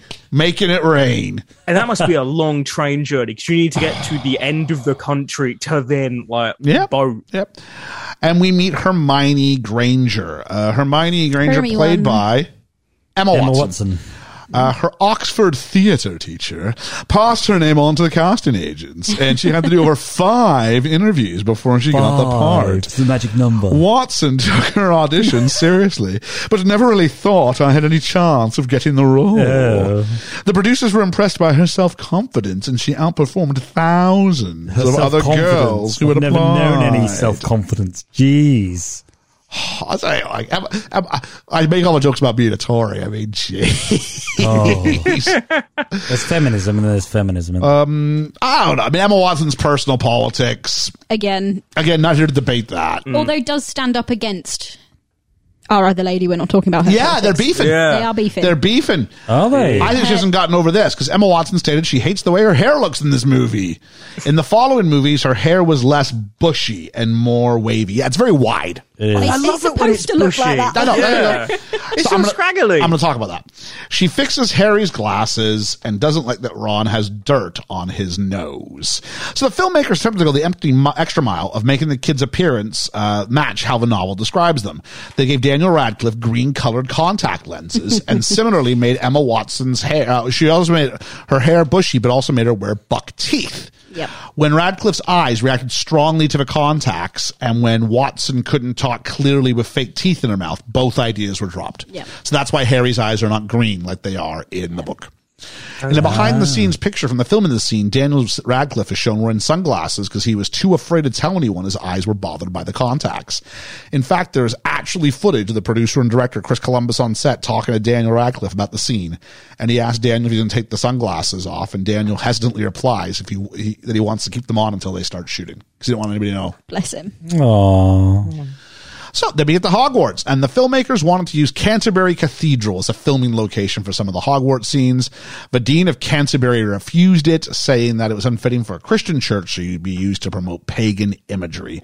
Gloucester Cathedral said, "We'll do it," because the Dean of Gloucester, They're ahead of the themselves. very Reverend Nicholas Berry, was a huge fan of the books. Nonetheless, there was a huge media outcry in Gloucester when it was decided to use the local cathedral as a filming location. Protesters wrote letters by the sackload to the newspapers claiming it was blasphemous and promising they would block the film's crew access. In the end, one protester turned up. I love that. I want to do that one. He got him on the podcast. Yeah, I want to talk a little bit at the end. I've got a little bit of something about the church in North America and their reaction to Harry Potter, because okay. it was kind of the opposite. And so it's a special extra treat. I'll drop this now. I've got what I've called the BFE extra credit after credit scene. Post credit Scene. There we go. The BFE post credit scene, where I'm going to talk to Reverend Bruce. Hey, I've recorded about 20 minutes with Reverend Bruce and his daughter, cool. Yeah. who did the Hermione voice, and she doesn't talk so much about the church's reaction, but she kind of talks about so it gets a little bit churchy in bits of that, just so people are aware. Okay. That's Reverend Bruce and his daughter, right? Yeah. But we're going to talk a little bit about that and about the reaction they had in their church and other churches around, and the reaction that I had in my church, and kind of that, because it was not welcomed with open arms, shall we say it like that. We'll talk a little bit more about that at the went end. to a Catholic school for my first 2 years of secondary school. They weren't too fond on that reading choice. Okay, there's trust me when I say there's probably a big difference though between that there's experience. definitely that. All right. What do we got here? So, when filming the scenes at Gloucester Cathedral, the cathedral's modern electric signs, light switches, door locks had to be concealed behind panels that were painted to match the rest of the stone walls. The stained glass windows were also modified to hide the fact the building was a church. All the religious symbols were covered with colored plastic filter paper to blend in with the surrounding glass. One window depicted the naked figures of Adam and Eve. They were given cloves and even the trademark Harry Potter lightning scars on their foreheads. At this point, I'm going, that protester may have a point here. It's like there's covering it, and then there's like mocking it slightly. There's taking it and making it, Yeah. There's reappropriating like Christian iconography for your sake. The Hogwarts motto, Draco Dormiens Nunquam Tetelandis, means. Oh, I know that. Georgia? Never wake a sleeping dragon. Close. Tickle. Never tickle a sleeping dragon. Oh, well done. Ethan, first amongst the ticklers. Chris Columbus pitched his vision of the movie to be for 2 hours, stating he wanted the Muggle scenes to be bleak and dreary, but those in the Wizarding world to be steeped in color, mood, and detail, taking inspiration from Oliver Twist. Wishing to use that sort of darkness, that sort of edge, that quality to the cinematography, also taking designs from Oliver from 1968 and The Godfather from 1972. Oliver and Godfather. Those are two very different, Very movies. similar movies. Yeah, yes. very. Yeah. Don't get too used to the moat around it, kids. That's going to change. Yeah. And we meet, and so I wanted to go with some of the characters we saw earlier in the film. I want to meet them and talk about them when Harry meets them. When Harry meets him, okay. So let's talk about McGonagall. McGonagall's first name is Minerva. Minerva McGonagall, played by Dame Maggie Smith. Love Maggie Smith. Also handpicked by J.K. Rowling. Okay. I yeah. guess when she's writing these things, she's got people in mind who she can visualize. I imagine so, yeah. Yeah. We get... Oh, sorry, one second. It's amazing Stephen Fry weren't in these. That is kind of, yeah. Even though he did the reading of them. I was ashamed it was weird he weren't in them. Would have been great if he had to like do his own character's voice. Yeah. Because he'd have made a great professor, wouldn't he? Yeah, he would have done. What would he have been like? I As like don't know. Quirrell. Cool. Oh, he'd have been very great. different. It's He'd have very been different, great. isn't it? Yeah. But make him a big, like he's so big. Yeah. But make him really like timid, and then when he has to change and be like He's he'd be, then massive, oh, it would have been yeah. good. See? We then get introduced to the house system, and schools still do in North America. Schools still totally do the house system. We have a house system. Yeah, we had a house It's system. completely fallen. COVID kind of ruined it. We still had houses at school, yeah. Do you? Yeah. Yeah. So We had different coloured ties and everything. yeah, so do we. Yeah. And so we try, but it's really been made difficult with COVID. Yeah. So I remember when I was in middle school and stuff, we had houses, and we used to have different colored badges. We had I was a little yellow badge.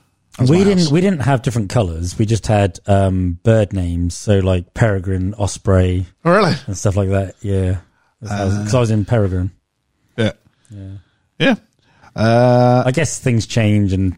Ours changed to the continents of the world. Oh, okay. It was in Mine was Africa. like I had a red and different- black stripy tie because I was on the student whatever it was.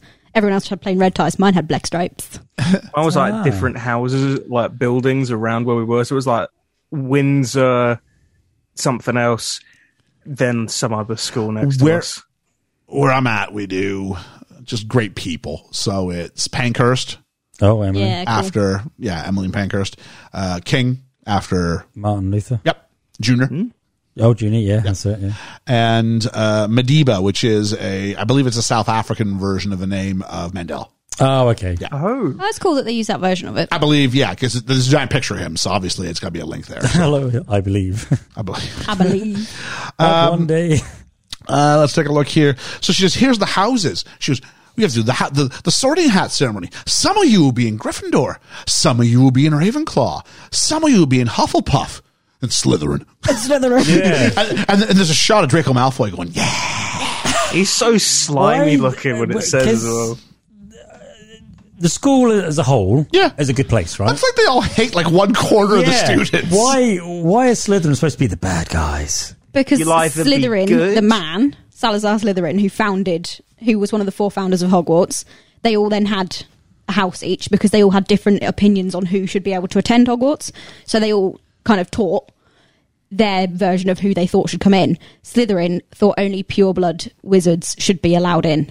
Oh, okay. And so that's kind of run through. But a lot I of think I'd be people more who are- like, cool, buddy, go off and do your own school. And the Yeah. 3 of us. But are like, Make your little Nazis. he's one of the 4. What you gonna do? eventually he does leave, yeah. Once in a generation, someone tries to take over, but oh well. It's this one of those. You're either the cool ones, you're a nerd, you sort of just sleep a lot, or you're evil. Am I right in Wait, who are in your definition of the cool ones? Gryffindor? Oh, absolutely, yeah. Oh, they're That's what they dorks. claim. That's what Not they not in the whale version of it, but Oh, Gryffindor suck. Gryffindor suck. Am I right in thinking, right? Because I'm early to this or new to this Harry Potter thing. You're late to it. If Oh, anything. late to it, yeah. Well, I don't know my left and my right, do I? Neither do I. You're not alone. No, the hat. So the hat doesn't choose you. You kind of choose. Well, no, the what you hat the is hat weird. chooses. The hat does the ultimate choice. Yeah. But it is confusing, so let's take a look at it, shall we? But before we do that, let's talk about Draco Malfoy, played by Tom Felton. He says, so he goes, so it's true. Harry Potter has come to Hogwarts. I Yeah. don't know how he knew him, but all right.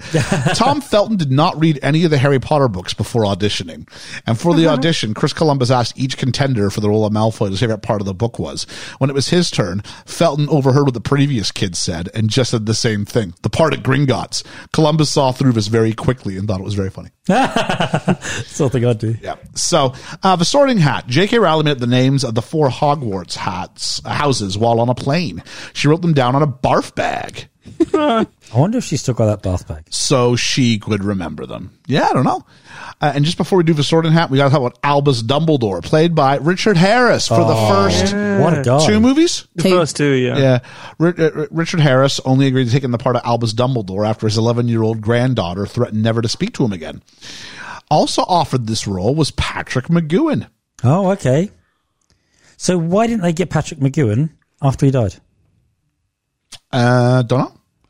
But, Patrick McGowan? hang on. Patrick McGowan turned down the role due to health reasons. Oh, okay, that makes sense. Who's Patrick McGowan? Patrick McGowan is Longshanks, isn't he?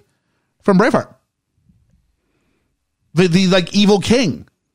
Oh, Yes, The old guy. Yeah. That's Patrick McGowan. oh, He was also in a 60s TV series, The Prisoner, I think. Sure. I've never seen it, but I could be wrong. So next week we could be pressing that button, but I think it's The Prisoner. Okay. Harris later had health issues of his own, as we know, did. dying of Hodgkin's lymphoma shortly before the release of the Chamber of Secrets. I always What an felt amazing guy, though. very different from the man who would replace him. Yeah, very different. yeah. I prefer my Dumbledore 2.0. Do you? Oh, very much so. Yeah. I like Richard Harris, though. He's got that voice, that whispering. I always felt he had a bit of the Santa Claus about him. I think that was Maybe. the point. This book, especially to be fair, my whole thing with it is when we get our second Dumbledore, that's also when everything changes, like color palette and tone-wise. Everything So- changes. All of a sudden, so the kids I'm can fine with like walk into school, to walk into town. I'm like, which Dumbledore have you got? Oh, it's that one. Bad things are happening. Yeah. Richard Harris had trouble remembering his lines. Yeah, I can agree. So Daniel Radcliffe would ask him for help to run his lines just to give Harris more practice. That's adorable. He'd go, can you help me with my lines? I need some practice. Richard, If you ever get any chance, you should YouTube Richard Harris and Peter O'Toole and some of their stories they got up to through the years, because they are so funny. I'll do that. Richard Harris, who had been acting for more than 40 years by the time this would be in production, stated he'd never been involved in a cast that was as close as this one. Oh, Yeah. That Daniel Radcliffe boy always wants to run lines. How sweet. yeah. The Enchanted Forest, we're told, is out of bounds. Yep. Unless you're being punished, I guess we'll say. And then later. you're allowed Yeah. to walk around it by yourself at night with just a dog for protection. But it's all good. And then we go to the Sorting Hat, and the Sorting Hat's like, all right, here's what's going to happen. And first up, Hermione Granger. So we're alphabetical, So is we're it? starting with the G's, I guess. All right, we can do this. And she gets put in Gryffindor after a small thought. And then it's like, okay, Draco Malfoy. And you're like, wait, What? What? that doesn't make any sense. Oh, I love how the Hat's picking the characters I know first, though. That's great. Just keep it speeding along. And so Malfoy and the Hat barely touches his head. And he Basically goes just Slytherin. shrieks. Which I thought was great. I thought was Yeah. really, really great. Yeah. And he's like, yeah. And then Harry's scar starts to burn, and we just get our first real good look at Snape Yes. staring at him. And this is a real great misdirect, I think. Because it's Oh, the shot on the 'Cause right it's has the got back of Quirrell's Quirrell's head, Yeah. which we later find out what that means. And it's a two shot, but you don't think anything of it. No. You think Snape's just being a jerk because Quirrell's got his Squirrel. got his head turned the other way. Squirrel. So there we go. Harry goes up. And of course, we have Chris Columbus's daughter goes up, and Ron goes up. Another Weasley. Yeah, I wonder where he's going. With the other Weasleys. Yeah. But they go ahead. They put the shout out to earlier. We saw Ginny Weasley at the train station. Yeah, who Same I'd actress. forgotten she was in this one. I forgot she was Yeah. cast for this one. And then we get Harry, and Harry goes on and goes, not Slytherin. And the Hat's going, oh, okay.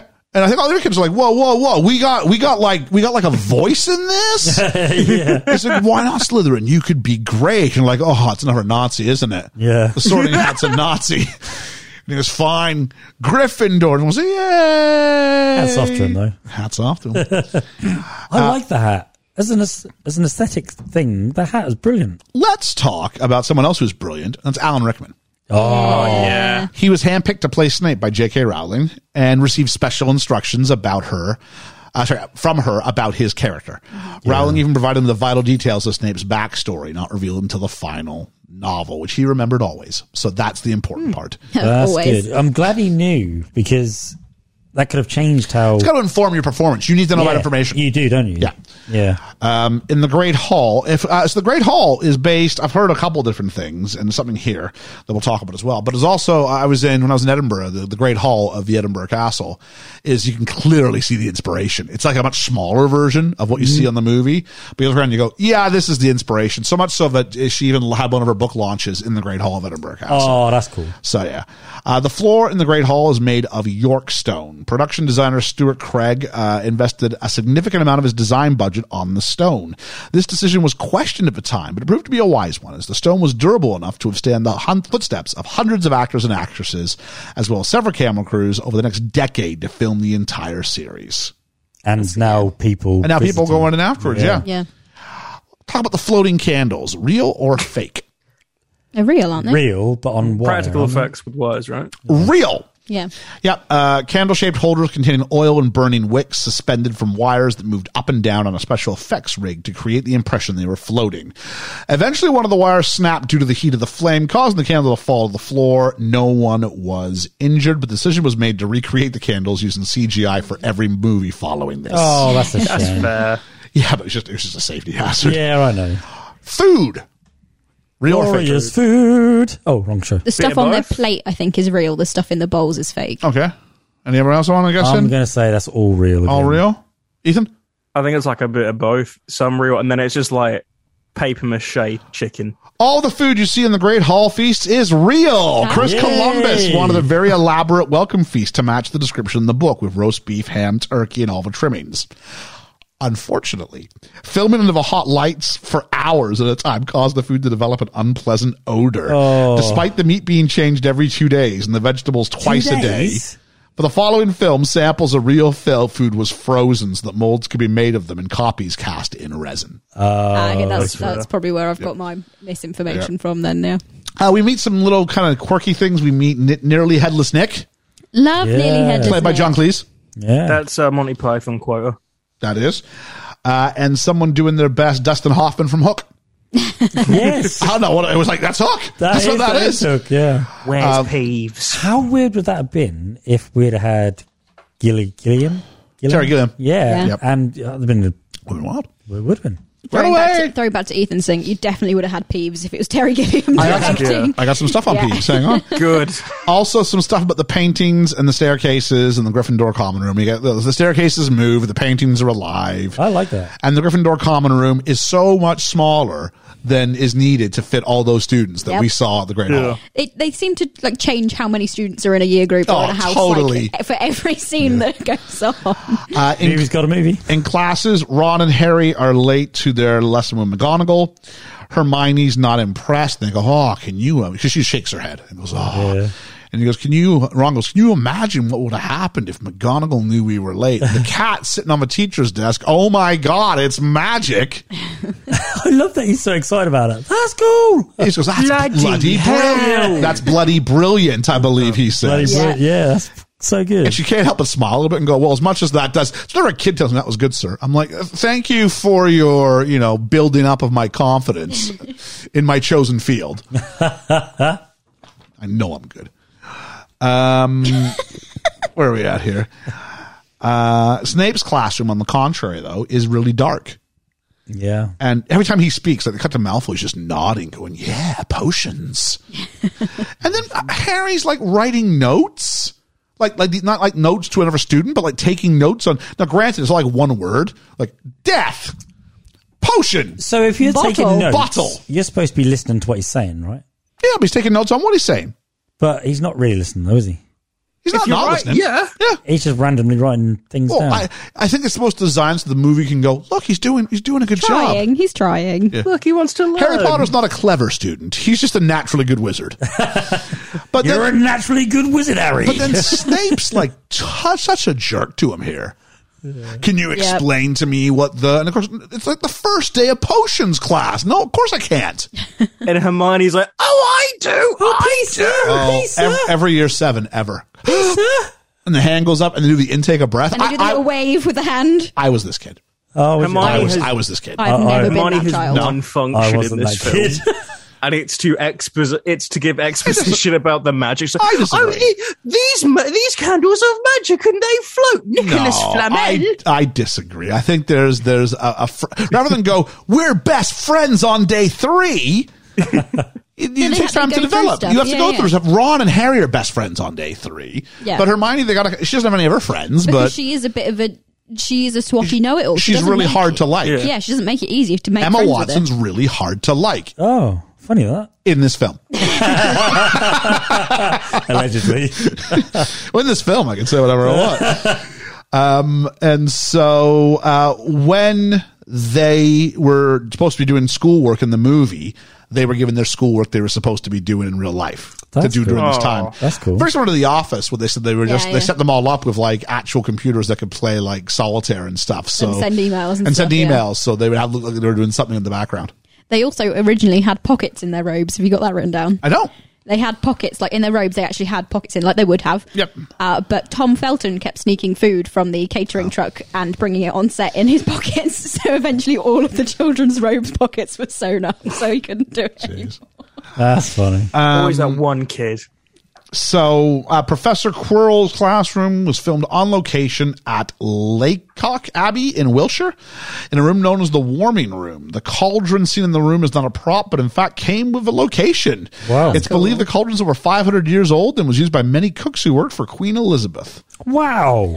But there's a mail call at this time, and Gringotts was broken into. And like, the newspaper's like, yeah, and you know what was it was Vault 713. Like, should we maybe not tell them? No, let's tell them. Let's tell the world. We go to flying lessons. They have to make the broom go up. It hits Ron in the face. It's never a bad idea. It's never a bad idea to have Ron fail something. It's always good for physical humor. Of course, look at how bad Ron is. And Hermione can't do something because this isn't about book learning. This is about physical stuff. Yeah. The teacher's the mum from My Family, and everyone's like, oh, another British actor. But that's every character in this movie is another British actor. No, literally, though. It's like, oh, which British actor you know here? Oh, okay. Neville gets it wrong and starts flying by mistake, and then he gets a bit hung up. He falls down. He breaks his arm, a wrist. Yeah. The teacher then takes Neville to the hospital wing. Surely someone else could do this. Surely there's someone else. Someone you have magic at your disposal. Use your stinking wand. Yeah. Put a flare in the sky. Yeah. And someone comes to you. Yeah. Madam Pomfrey. I know Filch is the worst, and he hates kids, but that is his job. You know, I know a caretaker's job is not to take the children places. But he can still help. I'm sure there's other members of staff. Have you seen the size of that castle? It's only him doing the Apparently cleaning. the year 7 class is like 8 kids big. I mean, it doesn't matter. But she goes, you know what's even better? I'm not going to take the brooms away. No, I'm just going to sit there and don't use them. I know I've just shown you how to use this new and very dangerous piece of transportation. Please, and you're really excited about being here. Please don't use it. And that's the thing is, like, the wizards from, like, wizarding families, they would have already known how to ride a broom because they'd have had them, like, in their own back gardens and stuff. So it's not really a surprise when Draco goes, ha ha, gonna get on it. Speaking of that, Malfoy picks up a Remembrall, which was earlier in the mail scene, and chucks it on the roof, or in that direction, to which Harry flies up and catches it, almost smashing into McGonagall's window. Yep. He flies down. Harry is then... he goes back and he holds it aloft, and I was like, "Yay, Harry! Oh, you defended his honor! You caught it so it didn't smash! Yay!" At which point, then McGonagall comes up to him, and you're like, "Okay, she's gonna watch the children now. She's realized there's a class without a teacher. Harry, come with me." Oh, so we're going to have 2 people walk out on this class now. But she's going to go and tell him off because he shouldn't have been flying. No, she doesn't tell anybody off because she goes off. We're like, oh, he's in trouble. He is. And this is again called Harry Potter gets rewarded for doing the wrong thing. Yep. Yeah. He gets rewarded for a lot of things, doesn't he? Yeah. Here's your new Seeker, because there wasn't one already there, I guess. Because he's the Seeker. Or did someone just get knocked off a team because McGonagall pulled rank? Oh, well, there we are. No, their last Seeker was a 7th year. The trio are on the 3rd floor, and it's forbidden. The stairs move. They go running. They find a locked door, which Hermione gets them into. We have a small face-off with Filch, played by David Bradley, who in order He to... also played a doctor. Did he? Yeah. Yeah. He plays the first Doctor in Capaldi's final episode. Oh, did he? Oh, that's right. Yes. Yeah, and he's also William Hartnell in the biopic about him as well. In order to Space. understand what he believed to be his lonely life, David Bradley and his cat rented an isolated Irish cottage in which to live for a month without communicating with anybody before filming began. Wow, that's Just method acting. learn to act. Yeah. The locked room was a 3-headed dog, and it's guarding something. Fluffy. Yep. Hermione says, we need to go to bed before we end up dead, or even worse, expelled. To which point Ron thinks she needs to get her priorities straight. Yep. We get told some Quidditch rules. Quidditch, I mean, this was parodied in Hello from the Magic Tavern, if anybody's familiar with that. Yeah. Quidditch is the stupidest game. I don't understand it. You can... Dangerous game. So basically you've got... There's 3 balls, right? 4 balls. You've got your... there's 3 types of balls. 3 types of balls. The one is like your main ball that you would use for the The sport. big one. The one that you have to get through the hoop to score. So if you throw it through hoops, are they 10, 20, and 30, or is it always 10 if you go? So let's not make it worth 1 point, like would be sensible. Yeah. No, we'll just add a 0 to it so it feels like more, right? So you put it through a hoop, that's worth 10. And the whole time that's going on, there's these 2 bludgers that can hit you and knock you off, and Which you are the can black use as an balls. offensive or a defensive sort of weapon. Okay. So but the balls are always targeting someone. The balls have a mind of their own. It's only the beaters, who are the two with the clubs. You can use bats to help redirect them. that redirect them. Yeah. Oh, okay. But all this is point moot if your little guy happens to catch that little golden snitch. So you can have as many points as you like, but as soon as they catch that snitch, Well, that's a little bit actually ambiguous No, yeah. because it Happens says like once. it's 150 points, Yep. but it also ends the game.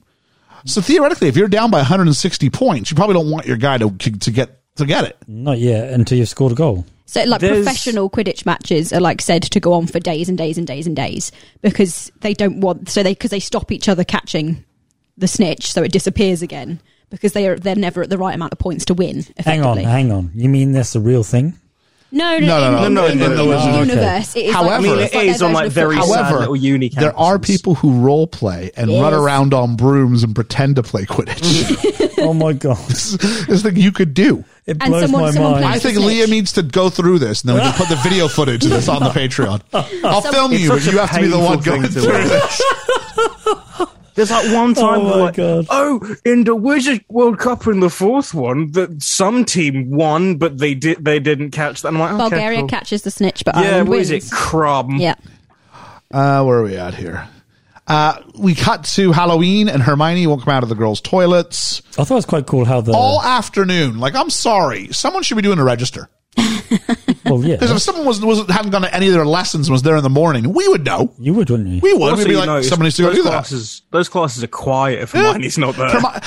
Hermione's not the kid that you don't notice if she's not there. Yeah. Yeah. You do like a head count every twice Every a day. lesson. Yeah. Oh, every lesson. Every lesson we do okay. attendance. Yeah. Oh, cool. We do one every 5 minutes. At mine. Hermione will come out. Says, we found there's a troll in the dungeon. Professor Quirrell tells us. Thought you'd want to know, and he faints. It's funny. Students back to your dorms. Teachers to the dungeons. There's a lingering shot on Snape as he goes through a side door. Again, building us up to think that to get there, which is done really well. Slithering through a It's done side really door. well. Yeah. Yeah. The boys go to find Hermione, but the troll goes in there as well. And for a moment, while we talk about the troll, how do the special effects look in hindsight?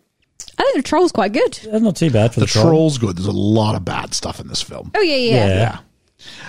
Chris Columbus has stated in interviews he was disappointed with the visual effects in this movie, saying they were rushed and he felt they were never up to anyone's standards, and sought to improve them for the Chamber of Secrets. Is that why we don't get Peeves?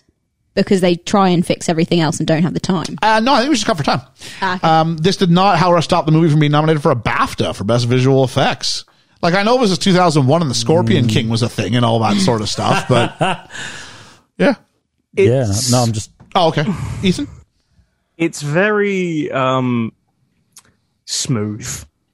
Everything's smooth textured. Like, it's PS2. There's a great bit where Harry is sort of being dangled upside down by the troll, and then he does like a sit up out of the shot, and then it focus pulls to Ron, and so Harry goes, "Do something." Sit up, focus pull.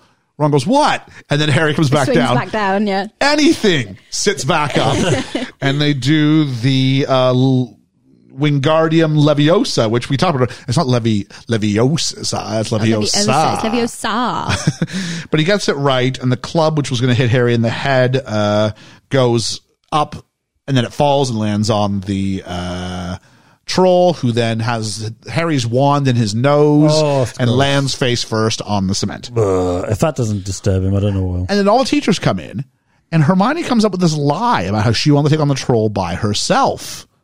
Why lie? When she's not one for lying. Why? If she went, I was feeling upset, the troll came in and these two saved me, no one gets punished. No. Georgia, tell us what was different in the books. Okay, so basically in the books, she's hiding in the toilet all after, like most of the evening, afternoon. I don't think she actually misses any lessons, but she's in there all evening because it's Halloween, so they don't have afternoon lessons, which explains why no one comes looking for her. It is then when they hear there's a troll, the boys do go looking for the troll by themselves. They scare it away and lock it into the bathroom and then go, "Oh shit, Hermione's in there," and then have to come and rescue her. I love the version of the books because it's got swearing in it. Harry went to Ron. Shit. I want to hear Stephen Fry say that. Harry pocketed his breath and said, But yeah, no, it's their fault that the troll ends up in there with them. Is it? But she feels Okay, but in the movie though, so Yeah. I don't think you've answered my question. So in the movie, why doesn't she just say, "I was in here crying. I've had a rough day. They came to save me. No one gets punished." Yeah, makes sense. She just makes it. she wants him to. She wants to be their friend. And why is the troll trying to kill him? This is a troll. Yeah, but They're just dangerous Yeah, by nature. we get told they were stupid. so any living thing they see, they just want to kill. Sure. I guess. Okay. Hermione loses 5 points, but Ron and Harry get 5 each, as McGonagall said, for dumb luck. The next day, she's not wrong. No. Sheer dumb luck. Yeah. They do a really good job, actually, in this series of in the start of the movies. Like, they're not quite Jake Lloyd in The Phantom Menace, but they do like beat these things by just nothing of their own doing. Just like, that is Harry's entire arc. But then as they get older, they get to be more accomplished and More actually handle team. themselves. Yeah. Yeah, I think still in I think it's where it changes over at what's the cup one? Goblet of Fire. Yeah. It changes 4, over right? there. Yeah, so once we get to 5, Yeah. they start actually doing things rather than because at 4 it's still your wands happen to be connected. That's the only way you got out of it. Oh, okay. The next day, there's a Quidditch match, and Harry gives his theory about Snape being bitten because when the teachers show up, there's a wound on Snape. Yeah. He gets mail, and it's a new broom. Are we to assume McGonagall gave him the broom? That's I thought what it it was Dumbledore. implies. Yeah, but No, there's a cutaway to McGonagall. Yeah. there is. Oh, And he smiles at her. Yeah. So I can't that remember who it actually insinuates is, that, but doesn't yeah. it? These teachers are way too into these Quidditch matches. They are, aren't they? Because even Snape's like, good luck, Potter, even if you are facing Slytherin. Slytherin. It's like, guys, they you have need to, nothing better you need to going get on your in their value. life. Like sign up for a PlayStation Plus account or something like that. Like, control fictional people. And why are we led to believe that the Nimbus 2000 is the high deluxe thing? It's the newest one. In Diagon Alley, 2000. we did have 4 kids looking at the Nimbus in the store window telling us how good it was. Yeah. But when he actually plays with it, it's not. There's no extra To be fair, special. He catches up with Marcus Flint, I think it is, who's the other team's Yeah. seeker, like who is already going for the thing, and he Is that- catches is up that- with him. So but it once you catch up- insinuates it goes faster. But then why doesn't it continue to go faster? Because once he gets there, he's just going the same speed the rest of the time. Yeah. I don't know. Because he's busy trying to knock him off. I It don't know. didn't. But yeah. It looks elaborate, but it doesn't seem special on the field. If that makes sense. I don't know why a Gryffindor boy was allowed to commentate. Lee Jordan. He feels a I little. love Lee Jordan. I don't know if you noticed, the kid was like 10 points for Gryffindor. He had a Gryffindor I scarf thought on. that was a girl. Yeah. No, it's a Lee boy. Jordan. No, it's a boy. Oh, okay. Any system where someone is worth 10 points is stupid. I said that already. Lots of shots of Snape and Quirrell, but of course we're looking for Snape because we've been told to look for Snape. Lots of cutaways to Harry. Harry's just the first 10 minutes, just watching. Yeah. And they score and he How goes, does this yeah. And then they come back and he goes, oh. Like he's not looking for the snitch at all. No. You know how you're not going to see the snitch? Because you're looking at everything else, Harry. Yeah. To quote Troy You're not Bolton in playing High School games. Musical 1, 2, and 3. Get your head in the game. I think it's just the first one. It probably is.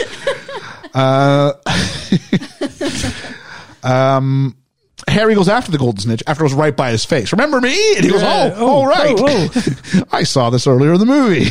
And then we see Snape, we think, doing a spell, and that's through some binoculars that Hermione's got with her, which is a great way to sort of put certain things in our attention.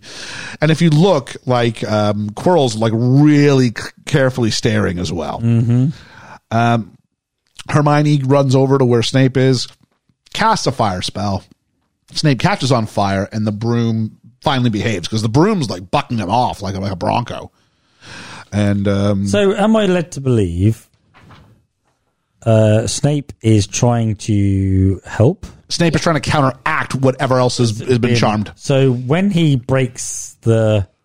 So when So when he gets on catches fire, It breaks his Quirrells. it breaks Quirrell's concentration too because someone's on fire. Oh, okay. I was wondering. Because they're sitting side by side pretty much. Oh, okay. He's just behind them. So Again, Yeah. she actually pushes past Quirrell to get to Snape. Okay. But that's not shown. Harry gets knocked off his broom, but he has caught the golden snitch. He almost swallowed the golden snitch. How did he get that in his mouth? I don't know. Harry Movie magic. and then Harry Potter wins again. Hooray! Really? by sheer dumb luck. So this is like, if you want to believe in the whole, like, he's underneath the stairs and his whole thing's like a psychosis, like, he wins everything. And he's rich. And, like, all these things happen for him. And he gets to see his mum and dad again. The kids interrogate Hagrid. We find out about Fluffy, the three-headed dog. Nicholas Flamel. Ooh, I shouldn't have said that. He says that a lot. I shouldn't have said that. Or I shouldn't have told you that. Yeah.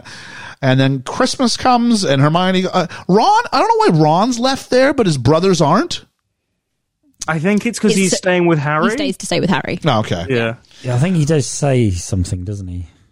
His family's going to Romania to look after, to visit a brother. I think that Percy and George and Fred are still there as well, but they're not shown.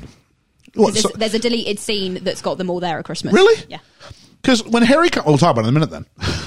Yeah. Because they use the common room a lot. There's a deleted scene that's got them in the Great Hall all together at Christmas. But if it's deleted, it doesn't count. No, that's true. So we can't, anyway, we found out about wizard chess, which is pretty violent.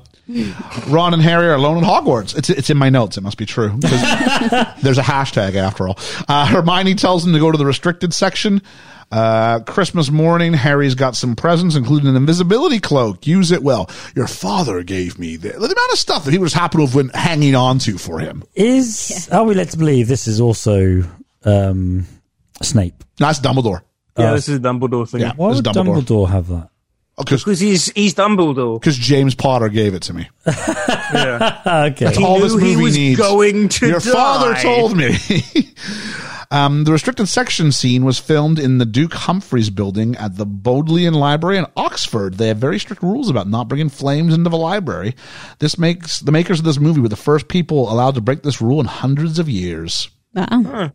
Harry gets scared, smashes a lantern, and then hides in his cloak, and we see Snape threaten Quirrell over the Christmas holidays. I like that. I like that scene. So you don't make an enemy out of me. And of course, we all read it the way we've been told to read it. It's really clever. It is clever. Harry goes into a room and finds the Mirror of Erised, which if you spell that backwards is... Desire. Desire. J.K. Rowling revealed on her website she was asked to play Harry's mother Lily in this scene, but turned it down claiming she is not an actress and would have messed it up somehow. So instead it went to Geraldine Somerville. Do you have this woman's age in the age game, Ethan? Do you know who Geraldine Somerville... Mini age game. Let's all play the mini age game. Geraldine Somerville, Yep. I'm pretty sure, played the love interest with Robbie Coltrane in Cracker, the TV series. I haven't seen it, but yeah, I'll take your word for it. I'm pretty sure. Georgia was very, when we were watching it as a group here, she was very big to go, she's not as old as she's supposed to be. How old is Geraldine Somerville in this movie? She must, what, in real life? In real life. In real She's life. like 36. She must be 34. So 34 says Liam, Ethan says 40, Georgia says 36. Geraldine Somerville is, depending on your filming, 33 or 34. Woo! So, and because the joke was that, of course, like you said in the book, she's like 21 when she has... They die at like 22, yeah. Yeah, that's the so birth young. control is not part of the spell, I guess, huh? Well, no, No. I think they knew because of everything that was going on. Voldemort's at his height when they are like just out of Hogwarts. So they're like, we must procreate. basically. Okay, that's fine. Yeah. Otherwise, there's no Potter lineage because James Potter's is an only child and Is he? grandparents Okay. are dead. So So Harry Potter wakes up wrong because we said he goes to Mirror of Erised and he sees himself with his parents. yeah, And so it's a touching moment. They do look a lot older than 21. yes, Yeah. So Harry goes and wakes up Ron and says, I see my parents. Come on, let's go. And they go to the mirror and he says, oh, I'm head boy. And I'm holding up the house cup. Oh, and I'm Quidditch captain too. Do you think this mirror shows the future? And then we get the great line, how can it be? Both my parents are dead. I love that line because of Glory how boy. poorly I he think does it. Dreams are shattered. I think Ron deserves a bit of context for that comment because he's like, oh, okay. Yeah. Don't bring up happy memories with Harry. Hey, buddy, we doing the dead parent thing again? Well, no, 'cause Merry he Christmas, has Harry. invited him to come and look at the mirror. He that hasn't is showing his fully parents. explained. I look in the mirror. I see my parents. What do you see? Because he thinks that his parents are in the I mirror for know. everyone. He thinks they're in there for everyone. I'm just trying to say that Fred might seem Ron might seem confused. Yeah. All right. Dumbledore says, because he finds Harry becomes addicted to this thing. This is his new FaceTime. And says that men have wasted away in front of it. Why? And I'm like, why does this mirror exist? Besides, we need it for the end of the movie. He says, Why is this in a school? He says this, right, that men have sat in front of it. Yeah. For, how long was Harry supposed to have sat in front of this? He says, back weeks. again. 2 weeks. 2 weeks. Okay. Hermione's I thought that was a not note. back from Christmas yet. Okay. So- I think that was one night. Oh no, I think he's been there He a goes while. back again and again. The and way again. he insinuated It's he has. implicit. Yes, we don't see him go back, but I think from his comment we have to suggest that Yeah. Harry can't pull himself away from this. Yeah, mirror. no. After Christmas, Hermione finds out about the Philosopher's Stone. Oh, I was looking in the wrong section. It makes someone immortal. Nicholas Flamel is 600 plus years old. Good for him. We go to Hagrid's hut. Say, we know about the Philosopher's Stone. Or if you're in America, they would have said sorcerers. But Philosopher's Stone, it's just philosopher. It just sounds nicer, doesn't It it? does. sounds more magic. Rolls off the tongue. It's four syllables. Mystical. Philosopher. Yeah. Sorcerer. It's too many. Sorcerer. It's just, Sorcerer. yeah. Lots of The kids think Snape is still trying to steal the stone. We find out instead there are spells protecting it, although we shouldn't have told us that. We see Norbert, who is a dragon, Baby Norbert. and Norbert. we see Malfoy outside. Malfoy snitches. He's not, I guess he's blonde. He's kind of a golden snitch. The scenes at Hagrid's hut were filmed on location on a small patch of land in London, not far from Leavesden Studios. The hut was demolished when the shoot wrapped in case fans of the movie swamped it. Oh. Yeah. Why couldn't they have brought it over to the studios? Yeah, I don't know. Stupid. Each of the students are punished with 50 points. I hope it's 50 points each. They don't make that clear. No, she does I say think it's she says 50 each. points. Is it each? Yeah, she does say each. All right. Otherwise, if I'm Slytherin, I'm really mad. In the forest, they find, because he's got some like stuff from like the Lawnmower Man on his hand. Yes. And like, what's that? He's like, it's unicorn blood. I'm like, whoa! That's pretty bad. That's pretty They're bad. unicorns and they die here. And so Harry and Draco end up being put in a searching group with Fang, but Fang's a coward. And they come across something feeding on a unicorn, and Draco flees instantly. Harry's about to get got. I've got it written down. When basically Harry's going to be Chris Rock. I'll let you guess what the otherwise going to be. When a centaur comes to his rescue, Friends. and the centaur suggests that the thing chasing him is Voldemort. This centaur was not good. Not good at all. This is a really, like, you can make the scene as dark as you want. That's a bad looking render. Why don't they just have Yeah. a human standing and then do the CGI'd back end? It's a great point. You know? I don't know. Because that would have been better, You wouldn't could even put a man on like slight stilts in like in green screen leggings. I'd have settled for two guys clearly in a horse costume. And that's laying on the floor with the unicorn. This film came out around about the same time they did Lord of the Rings, and they did like focus, like perspective Yeah.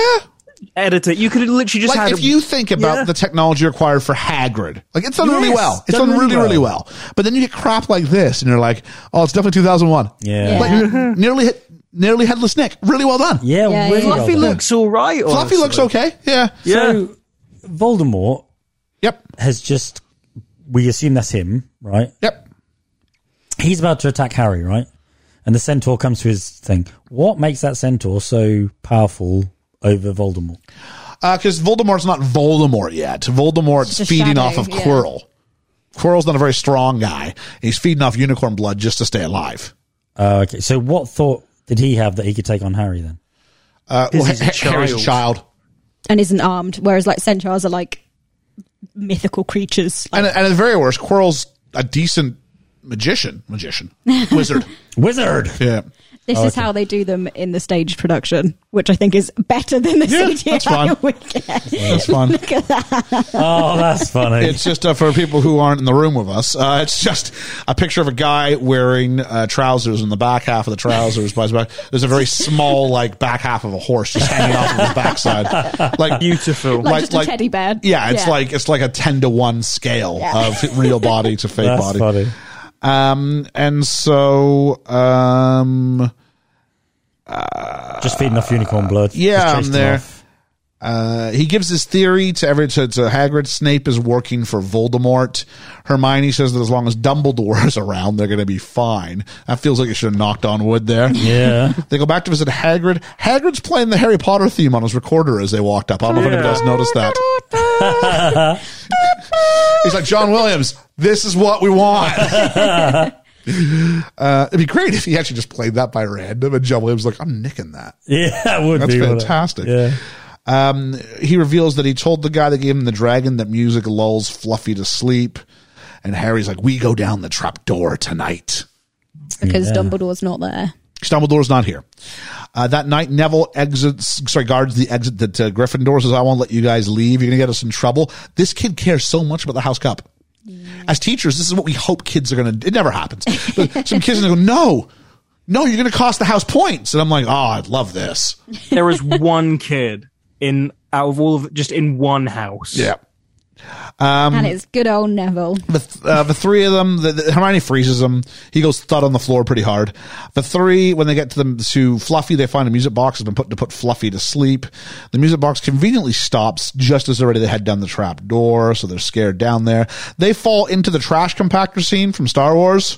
Yes, it is. It really is. It is. They even have a little slug creature trying to kill one of them. Yeah.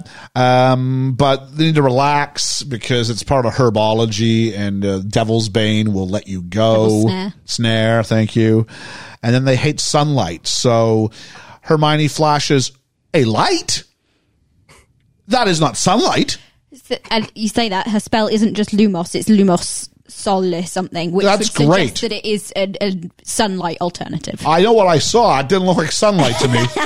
That looked It like was very a cold, white, hard light. Like when I go to Tesco and I buy the wrong light bulbs, and rather than the warm yellow, I get the cold, like bathroom white. Yeah. Yeah, no, don't want that. And so the next of the trials, I guess, is Carrie's got to find a key. Because there's 1,000 keys all flying above for this door. Liam, were you old enough to remember a show called Nightmare? Yes. This whole last part of the movie was very Nightmare to Do you me. want to know another little interesting fact?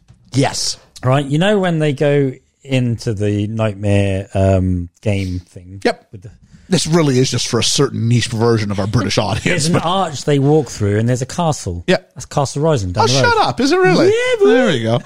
Is Nightmare like See? trapped where Norfolk kids is having the to go epicenter. through? Nightmare was this very early CG kind of game. Yeah. Where you would have someone who would have a helmet put over their heads they couldn't see. It was a children's game. Yeah. And then through the use of live actors and very early stage computer generated animations, the three friends would sit by a monitor and watch and give instructions to their friend who had the helmet on, and you had to go through a series of different rooms, kind of like an RPG, but like a human was like the actual like video game character. Yeah. And it was like really difficult, and it made no apologies for that. No. Like I think only like you go like a whole season and like one team would win. Yeah, it was so Oh my hard. god. And like kids would be out sometimes within like the first room. They'd die. Oh yeah, yeah. Kids who were just like brutal, like turn left. The kids turning right. Ethan was on there. He's going the wrong way. He was dead straight It was away. also my favorite show, and it was on just as I left. It was They great. rebooted it on YouTube a few years ago. Did they? Yeah. Yeah. Did they? And there was this great guy who was like hosting it, and he was 100%. He was kind of like Hagrid in many ways, actually. So enthusiastic about So it. that's Nightmare with a K. Yeah. There was a computer game version of it, like for like DOS, basically. Yeah, and I downloaded it like in the early 2000s and played it for days. I was like, it was really difficult. I loved it. Oh, brilliant. Yeah. I think our generation version of that is like Trapped, which was just you put a load of kids in like this massive tower, and one of them is told by like some evil witch, you need to try and like sabotage them, and then whoever loses is said to just stay in the tower and die.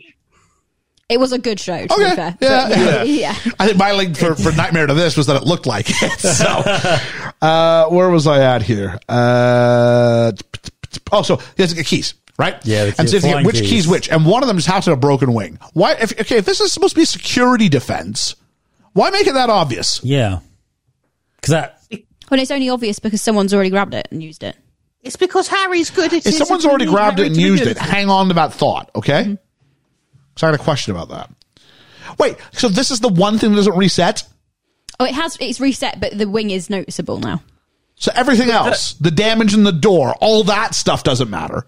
Just the wing is the only thing that actually has permanent effect from the previous user. Well, the chess set has permanent effect as well. That's why Harry and Hermione have to play pieces, because they were destroyed in the last round. No, but I mean, someone obviously used the keys before them, so why aren't the keys still stuck in the door? There we are. Still open. Anyway, Yeah, I'm confused. they're all really like timidly just flying, and then Harry gets on the broom, and all of a sudden, like all the keys They are like, go attack crazy. Harry! And Harry goes and attacks the really easy to find one, because it's got the broken wing. Because the audience needs to be able to see it too. That's the answer. Yeah, that's true. But within the universe, I don't know. And so they go ahead, and he gets the key, and he's like, here, he throws the key down, they get in, and Harry flies into this adjoining room, they shut the door, and every other key impales itself like a knife. Yeah, into the door. Now, the worst that Harry ever got when all these keys are flying around, he's had to like wave in front of his face. Yeah. Like no key ever like slapped him over the side of the head. Like Will Smith. I think every key should have just had a tiny little knife, Yeah. just for extra protection. And so then they go to a game of chess. I got my notes. They see a chessboard, and I'm getting massive nightmare callbacks. Ron's choice of opening in the final chess match, it's called center counter opening, or the Scandinavian defense, which due to its asymmetrical nature is said to be highly unpredictable and difficult opening for either side that rarely results in a draw. I would like to say that I've played a lot of chess in my life. Rarely results in a draw is pretty much every opening. Yeah. I say chess is very rarely a draw, is it? Like you can have stalemates, but they're not common at all. Unless the two people playing are both really awful. Or both really good. Yeah. Yeah. The only times that like I've played chess, sometimes I'm good when I get my lefts and rights correct. But it's when you're playing it with, when it's like one of those timers and the timer runs out and both people don't have enough time for it. But like that's I used to be really good. I have never played a game of chess in my life. When I was a teenager, I think when my dad died, there was this guy who worked, my mom was tending bar at the Royal Canadian Legion, and often in the afternoons, but we'd go and say hi. There was like a social room in the back. Mm-hmm. So we'd go back there, my sister and I, and hang out sometimes for an hour or two, do some homework, things like that, because it was just an empty room. As long as we kind of kept ourselves relatively quiet. Yeah. No one really had an issue with us being there. And there was this guy who was, I don't know, he's in his 40s or something like that. And I think he kind of felt sorry, this lad, son of the barmaid. And so he taught me how to play chess. And that's pretty cool. I ended up being pretty good at it by the time it was done. Like I don't think I beat him or anything like that, but he took some time and taught me a skill for what it is, or at least an experience. Yeah. I think I played chess as a kid, but I never played chess in the fact like I knew, right, if they're going to move that move or that move, I'm going to do this move, that move, and if they're going to do that move. People talk like 4 moves ahead. I was about 2. No, I was. If I do this and they don't screw up, I'm going to do this next. I'd be about 2 moves ahead. Yeah, that was me. That was it. I was never anything special, but I was good at doing 1, 2 sort of things. But if he did something I wasn't looking for, I don't know idea what he's doing. No. Yeah, so, Ron in the giant chess game is even more impressive if you consider he was playing with a severe handicap. In addition to protecting his king, he also had to make sure that the pieces Harry and Hermione were representing were not taken, as it means they would have been seriously injured or killed. Chess essentially involves sacrificing pieces in order to protect one piece, but Ron focused on protecting 3 pieces, which is not as easy as it sounds, though he proved he was willing to sacrifice himself in order to achieve this. So they play the full game, and really it's probably the easiest sort of cinematography they've had the whole game. It's just a montage of him going, knight to queen's rook 4. And he just points. I'm going to be a knight. Or you there, move there. Yeah. I like this scene though. Rupert Grint, he makes the last move. He sacrifices himself so that Harry can make checkmate. And as he does so, the queen or whatever it is pierces the horse and he falls down and he lands. And it looks like a piece of debris hits him in the head. It does. Rupert Grint was actually injured. After he falls, a rock can be seen striking him on the cheek after he hits the ground. I saw that. Oh, no. And a cut appears as it does it, yeah. So I've got Ron sacrifices himself for the rest. Why did he get a platform? I think you just explained that. There were 2 pieces that were permanently destroyed. One, yeah. Just 2, though. But did he need to be on the horse?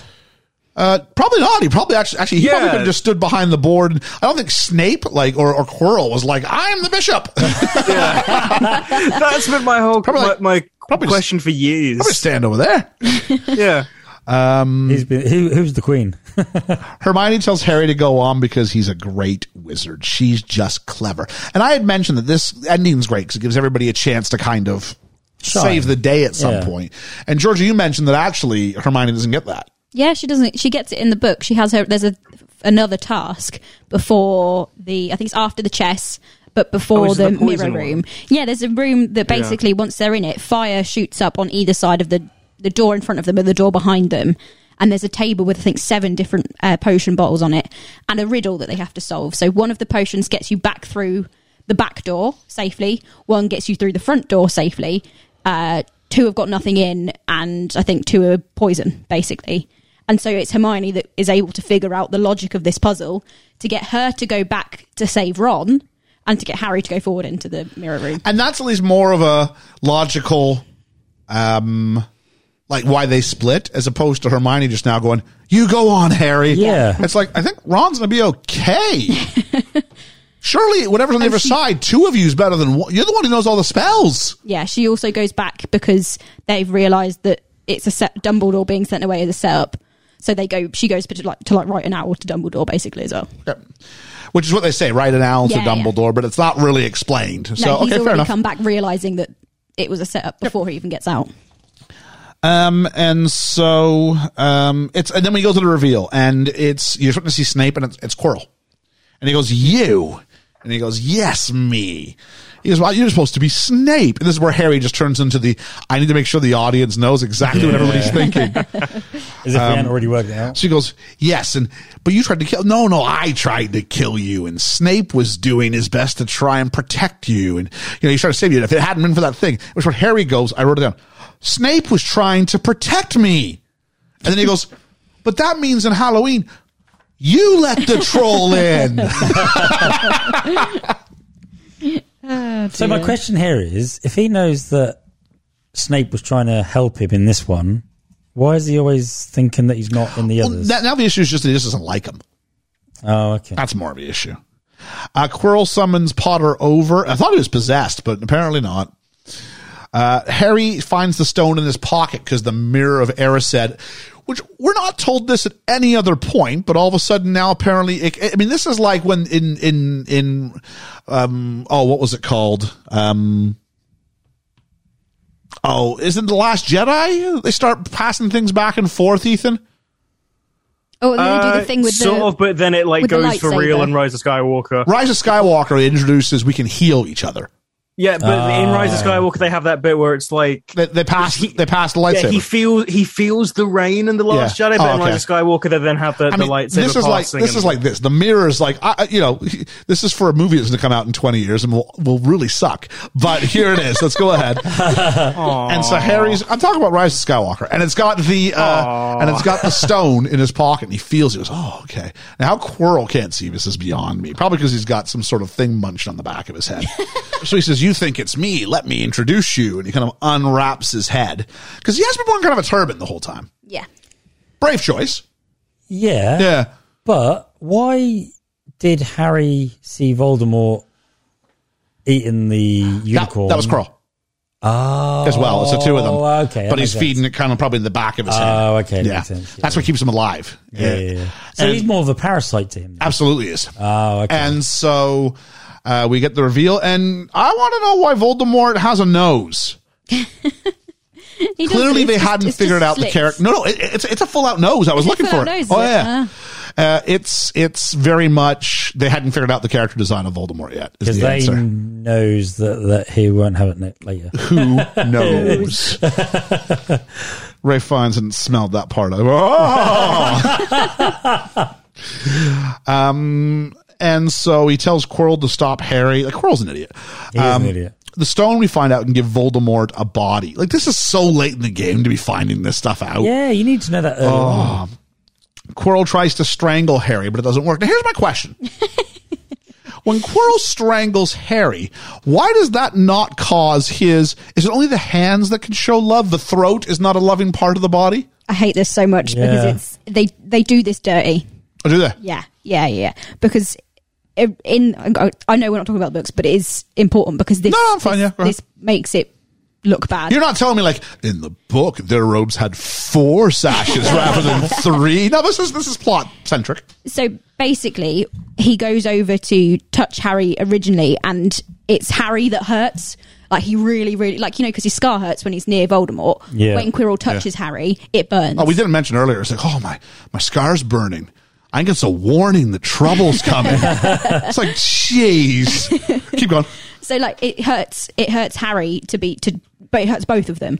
And so, but it's hurting Quirrell less to begin with because it's Quirrell touching, not Voldemort. So it's slightly different. Anyway, he goes to grab him again and it burns Harry really badly, but it then starts to burn Quirrell. So Harry realizes if he can fight through the pain, because it's a lot worse for him, he can grab hold of Quirrell's head and the back of his head and get Voldemort. Voldemort's So it like kills biting him. Fight him. Come on, Quirrell, between me and you, we both got mouths. One of us can get him. We're gonna quarrel with him. So basically, Harry has to put in a lot more effort and sacrifice his own pain in order to kill Quirrell in the original one. Because this is such an underwhelming finish. Yeah, isn't it is. Yeah, because he just touches them and it's like, oh. Like, this is stupider than, War of the Worlds with the water. Or, Signs when it's like, they're all... You know, War of the Worlds was the common cold. Signs is, it's water, I don't like water. Oh, this was dumb. Yeah. But yeah, it is a lot better in the book because Harry actually has to put a lot of effort into touching Quirrell and touching Voldemort to kill him. This was because we thought we had more time left in the movie. And it was like, we don't have much long left at all. It's because this is so quick and so anticlimactic. The second one's way better of a finale than this one. Yeah, the finales definitely they get get better. This is weak. I think there's a question of how, because this could have been bad. I remember my sister. Sorry, Kirst. My sister. There was she's going to shudder just as I say it. She already knows her anxiety's spiking. Superman 3. Yeah. Do you ever see Superman 3? Yes. This woman takes off her face and she's, that's my sister. She's doing the exact same thing right now. I guarantee you. I hated it. Oh, it was it traumatized her. Oh, did to the point where as adults, she's still doing it. I guarantee you. Because the computer takes over. Oh, it was, but the idea of it, she's just got this robot face. Yeah. It was so gross. Oh, it was. And so the question is, you don't want that from this. I'm with you, guys. And I get that, right? Yeah. But I think she struggled with where do you go? How scary is too scary for a children's audience? Yeah. This film franchise likes to make deaths turn into dust. Yeah. Whereas actually they're more impactful if it's just a thud of a body, but they don't do it. Yeah. Cedric's I watched that as a 21-year-old man.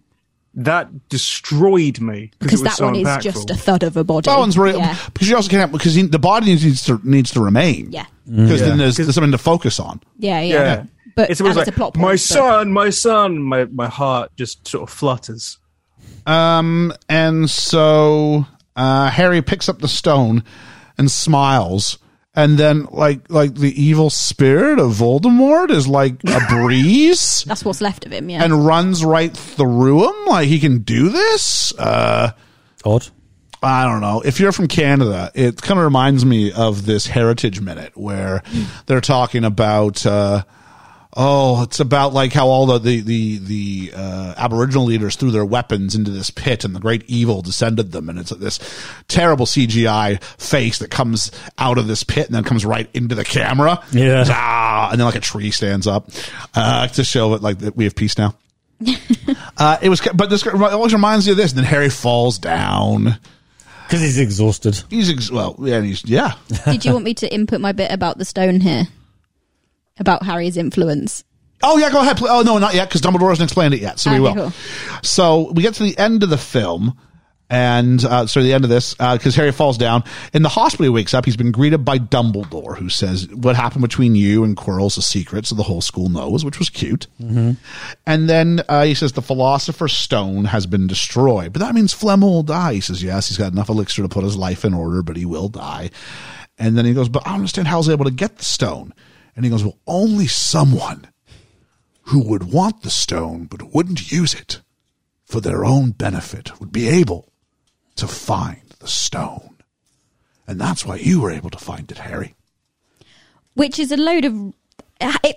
If Harry hadn't have gone down there, Quirrell / Voldemort would never have been able to get the stone out of the mirror in the first place. You just send all the good teachers down. They would have caught him because he wants to use it. Yeah. The fact that Harry goes down and pockets the stone, in a sense, Harry brings them the stone and releases it from the mirror, means that Voldemort could have gotten it. So Harry would have done less harm by just staying away. If Harry literally just went on. If you sent Ron, who sees himself with the house cup, which of course is what Harry does. He lies and says he sees himself with the house cup.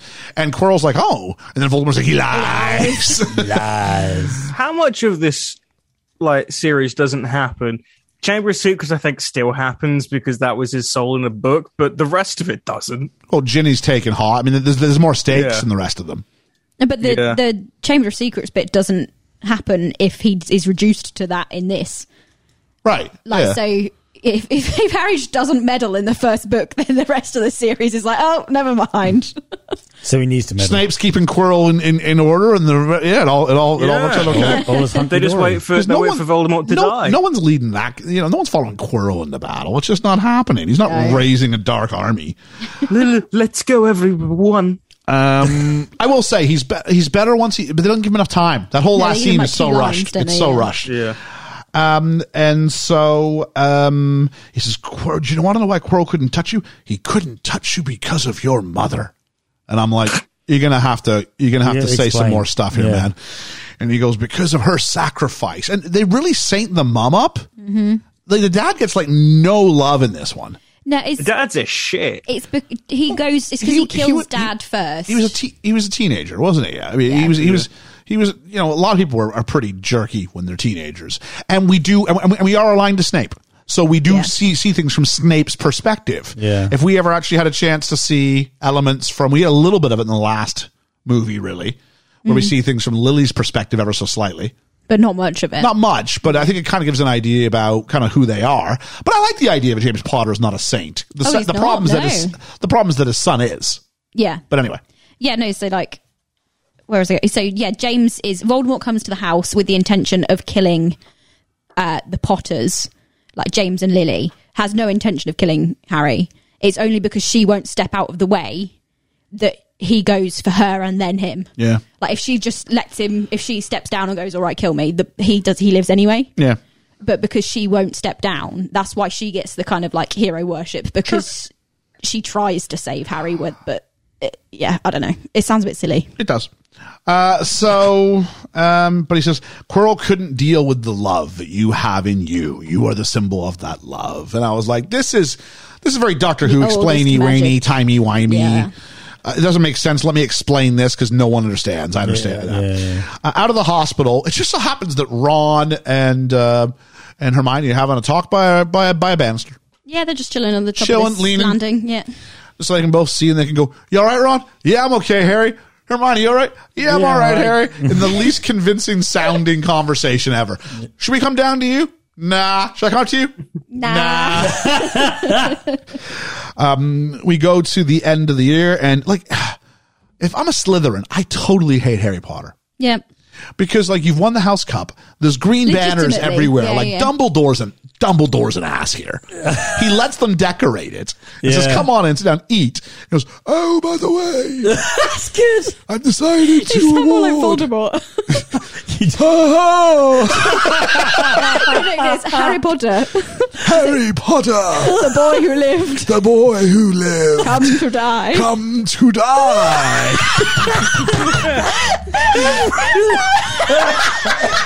That's brilliant. And so he awards all these extra points to Gryffindor, including and at one point, because I was losing track, I'm pretty good with math, but I wasn't paying that much attention to where they were. No. Thankfully, Hermione goes, we're tied with Slytherin. And at which point, I would have loved it if he went. And to Draco Malfoy, 1 point. And the Slytherin wins. Yes. But he goes to Neville, which is nice because Neville does the right thing. But it's really weird how, like, to stand up to your enemies. It does sound like Voldemort. It's one thing, but to stand up to your friends is even harder. 10 points. It's like, wait, hang on. It's 50 points to play chess. It's 10 points to stand up to your friends? Also, Hermione's 50 points make no sense. Made no sense because we skipped her scene. Because her scene's not there. Yeah. She wrote a letter. Yeah. So Dumbledore, I believe a change of decoration is in order, and they swap it.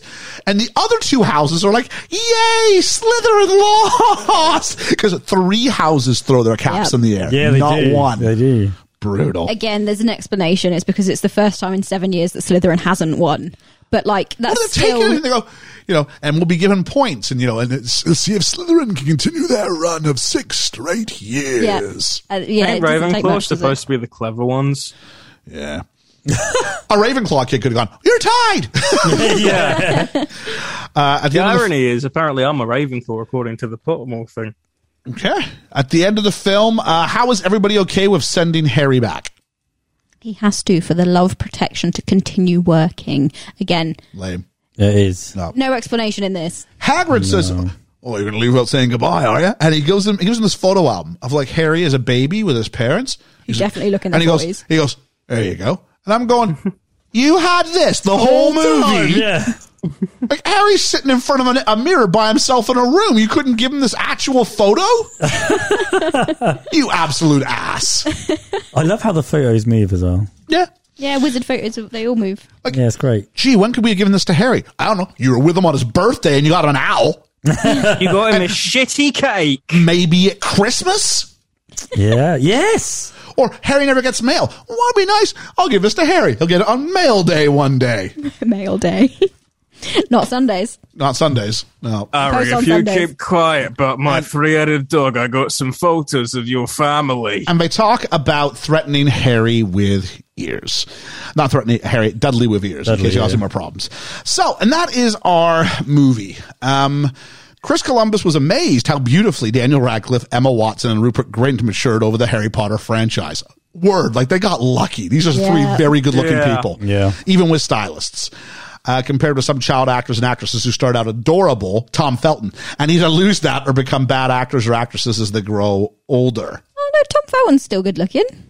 Tell you who they got lucky with, Neville, because he went from Oh my God. kind of slightly awkward looking to like dead ugly. Yeah, To to like what? to the point that he's like referred to as Neville Longbottoming. Yeah. If you like, Yeah. Oh, is it? Yeah. if you like have an ugly duckling moment. He's totally an ugly duckling in this thing. They had Oh, to give him like fake prosthetic teeth at the end. he's got like a ripped like 8-pack at the end. Yeah. Oh wow. All the dudes. He plays rugby and stuff. Yeah, he's like oh, proper, absolutely. proper buff dude. So I want to talk about the post-credits in a little bit, but talk about how this was received, because just humor me for a minute. Much of the criticism for Harry Potter came from a small number of evangelical churches, Christian churches, who hold the series' depiction of witchcraft as dangerous to children.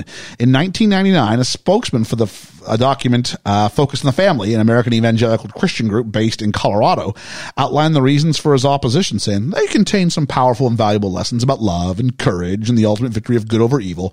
However, that positive message is packaged in a medium, witchcraft, which is directly denounced in Scripture. Harry Potter's been the subject of at least 6 book burnings in the U.S. In 2002, there was a comic book designed to sort of spread information amongst Christians called The Nervous Witch. It declared the Potter books will open a doorway that will put untold millions of kids into hell. In 2007, Jackie Kamoshes wrote in Christianity Today comparing Harry Potter to poison mixed with orange soda. Sorry, rat poison mixed with orange soda. And said we're taking something deadly from our world and turning it into what are calling merely a literary device. And they're hitting one part of the Bible, which we're just going to read here. There should be none found around you that will make a son or daughter pass through the fire, or the use of divination, or observer of times, or an enchanter, or a witch, or a charmer, or a consulter of familiar spirits, or a wizard, or a necromancer. For all those things that do are an abomination unto the Lord. I will say this. When I was a kid and I watched White Man Can't Jump, and I'm like, I want to be a basketball player. Yeah. I sit here before you, not a basketball player. Me either. Nor am I a comic book superhero, nor am I anything. And if you want to talk I'm about not a Jedi. We talked about Star Wars earlier, and it's the idea that, you know, Jedi, it's a mystical religion based about something flowing through you, and you have to tap into a greater force in the universe. It's just one generation going, no, that was okay when it was mine. But when it's someone else, no, this is and we come from a country here, we talk about C.S. Lewis or J.R.R. Tolkien or Enid Blyton. Magic and fantasy elements have always been part of something, but it's not at any point, they're not letting themselves be possessed by like a spirit in order to do anything. If anything, like the fact that for a while, I don't know if it still is, but for a while, a few years ago, Jedi was a recognized religion. Yeah, I don't know if you're helping my argument, Eddie. No, but that's but like. I would say, if anything, that's the one that people should have been watching for, not the one where you're either born it or you're not. Yeah. Whereas a Jedi is like you can learn Because the values that were presented here are still like sacrificing yourself for the greater good, standing up for what you believe in, kindness, you know what I mean? Bravery. The debate has inspired at least two satirical internet urban legends. I'll talk about one. The one in 2001 from The Onion published an article entitled Harry Potter Sparks Rise in Satanism Amongst Children, in which they quoted the high priest of Satanism had described Harry Potter as an absolute godsend to our cause. This article was copied into a chain letter and circulated amongst Christians as proof of their views. And in response to the criticism that the books promote Wicca, a number of Wiccans and other commentators have argued that the critics' definition of Wicca tends to lump together many various spiritualist practices that have little in common, and have said that the magic in Wicca does not line up with the magic depicted by the Harry Potter books, because in Harry Potter it's just you flick your wrist, you say this word, this happens. In Wicca it's all about invoking a deity in order to make that occur. So it doesn't. It's different. It's not the same. It's different. It's not the same thing at all. And J.K. Rowling has repeatedly denied that her books lead children into witchcraft. Good shout. In an interview with CNN, she said, "I absolutely did not start writing these books to encourage any child into witchcraft. I'm laughing slightly because to me the idea is absurd. I have met thousands of children, and not even one time has a child come to me and said, Ms. Rowling, I'm so glad I've read this book because now I want to be a witch." Yeah, it's stupid. It's a little bit of fantasy and going, what house? Kids want to know what house they're in. Yeah, you know what I mean. Yeah, I know. Yeah. So if you want more, and if that sort of conversation's something that you might be into, I do talk with Reverend Bruce about it a little bit after at the end of the episode. So we'll do the whole theme music and the da-da-da-da-da, and then you'll hear from us. Do you know what I love about a public book burning or a record burning? You know, like the Beatles when they said they were bigger than God and all this. Yep. They're helping them. They're going out buying the books to burn them. Do you know what I mean? They're giving them the money. I think the theory is you've already got the books on you. Maybe. You're not buying more to go. I bought a book so I can burn it. No, but I always thought that people would buy them to burn them. And you might. You know. That's what happened with people Kaepernick, buying out though. newspapers, isn't it? Like, you're still buying it. All right. Well, let's see what we do here now.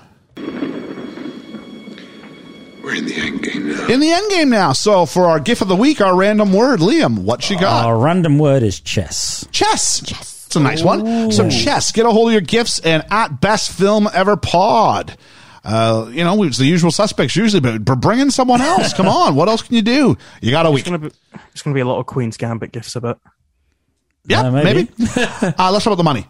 Money. $125 million budget. Pretty sizable budget. Yeah. What does it take home? Let's start with Ethan.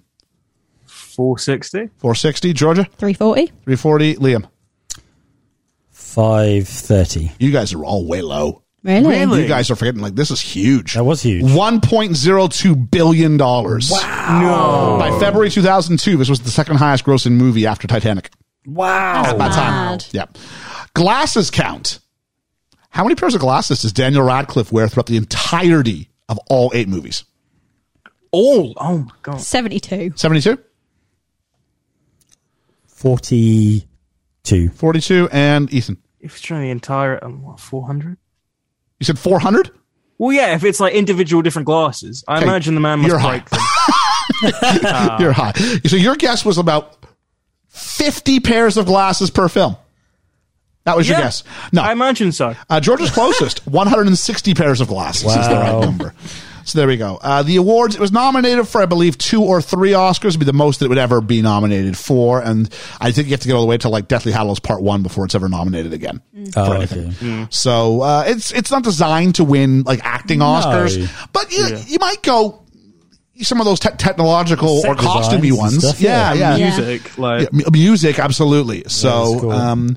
but let's have a go here and go, who would you cast as who? Who would you cast as who? Neville. You just said a name. You didn't say who you would cast. No, I'm Neville. Oh, you're Neville. Okay. Yeah. I think you'd be Hagrid. You gonna be Hagrid? Yeah. Hero Wizard Harry. Only you're a bit more smart than him. Yeah. Because he's for someone. I'll speak about this later in my grumble. Actually, yeah. Oh, so you're just bailing on talking full stop. Well, yeah, no, because that's my grumble. Okay, So, fair enough. yeah, I'll talk about my grumble, which was going to lead on That's from fine. this. That's fine.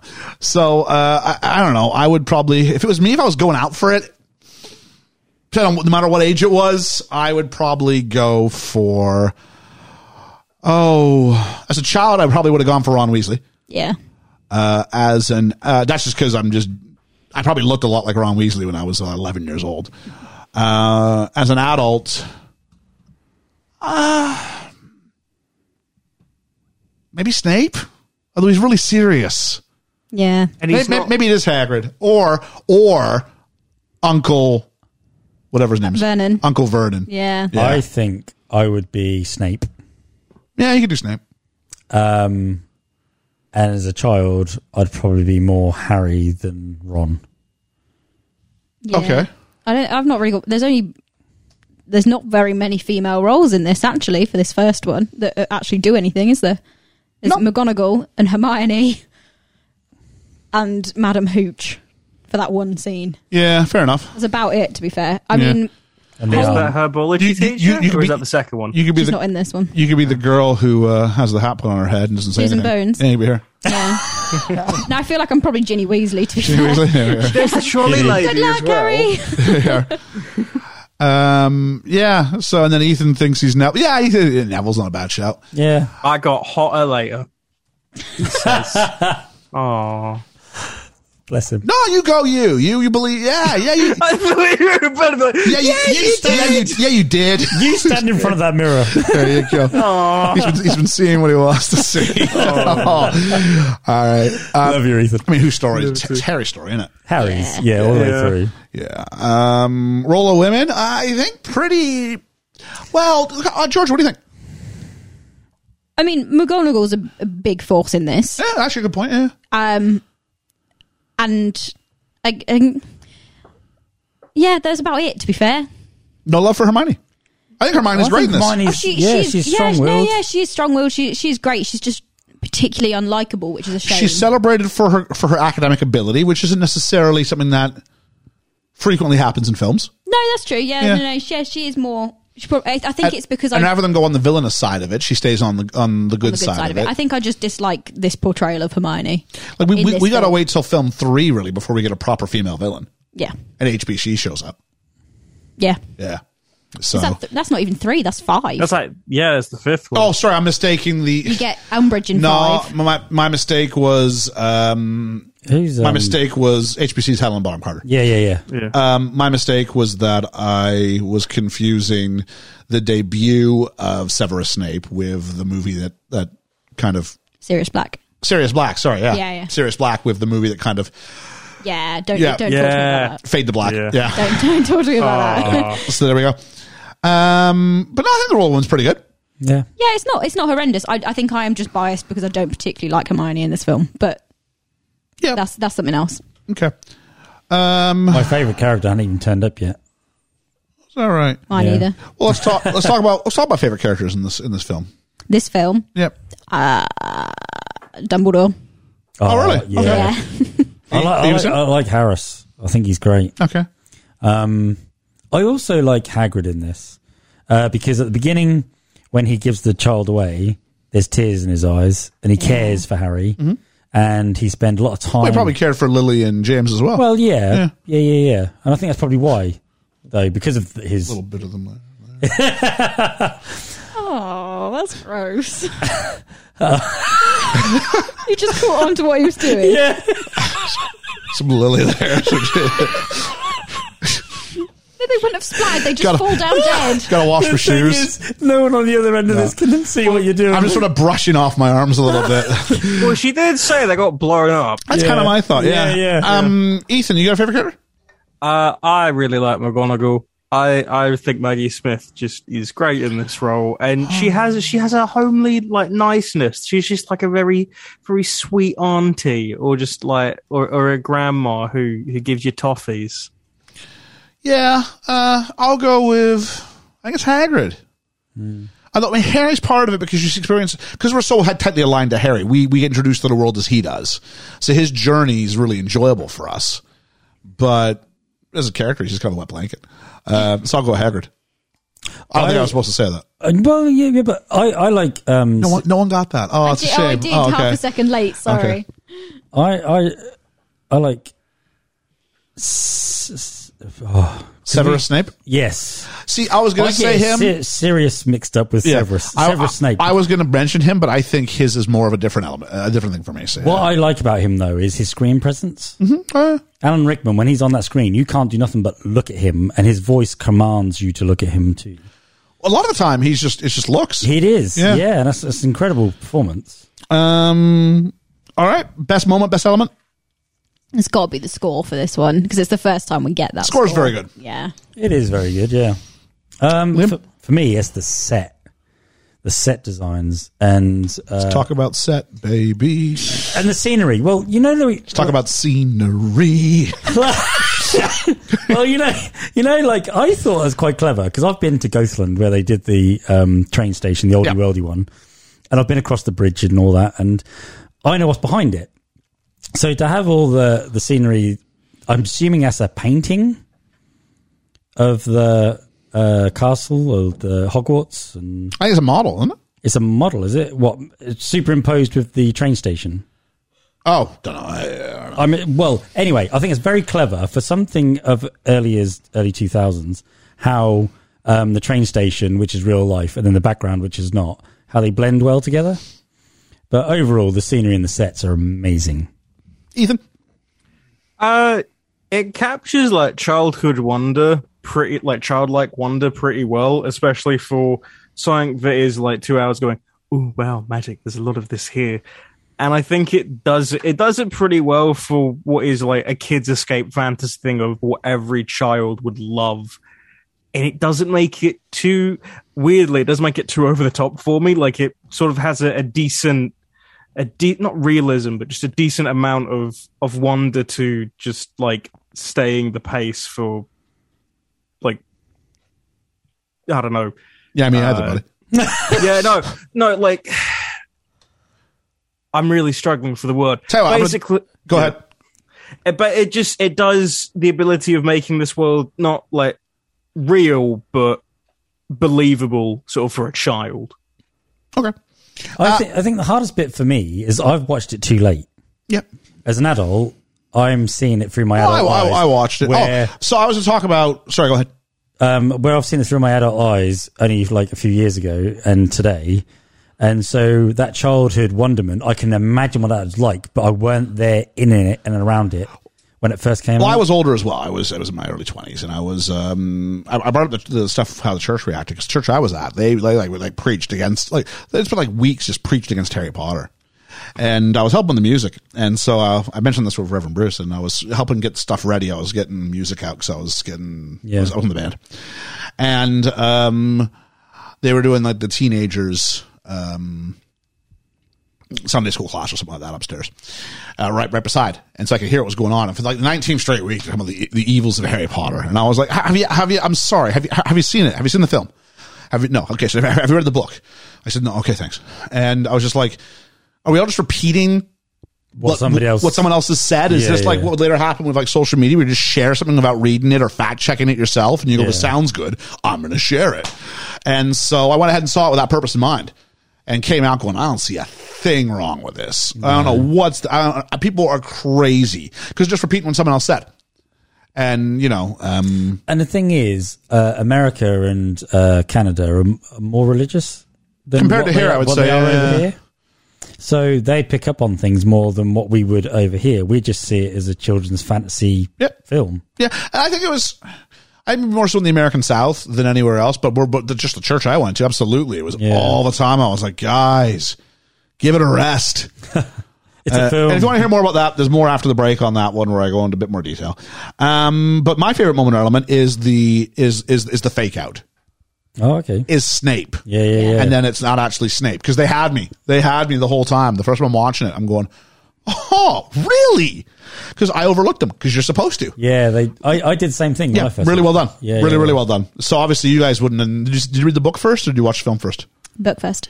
Now, No, okay. film No, first. film Film first. first. Now, Yeah. Ethan was 5 and having these existential moments about so how I great have it was my to see. my Edenic memory of everything. He had like his book out, was going, this doesn't line up with what we've got. What we've got here. Oh, Excuse me while I go outside and look at my sign down the street. smoking his pipe. Oh, I had one of those boards with like red string pointing to everything. Like, wait a minute, but Snape did this and Quirrell did. Oh my goodness! Okay, we got a second thing to get through tonight, so let's power through. Grumbles, Georgia. Lack of sassy Harry. Okay. Actually, he could have used some character in this. Yeah. Yeah, he could have done. Mine is Dumbledore at the beginning says he trusts Hagrid with his life. Yep. Right? How many secrets does Hagrid give away to the kids? Oh, I shouldn't have said that. Oh, I shouldn't have said that either. Maybe something's changed in the 11 years. Maybe I shouldn't. Yeah, Dumbledore said, I trust him with my life. Yeah. You don't trust him with a secret, though. Maybe if you cut back to him now, he'd be one. I shouldn't have said that. Yeah. Ethan.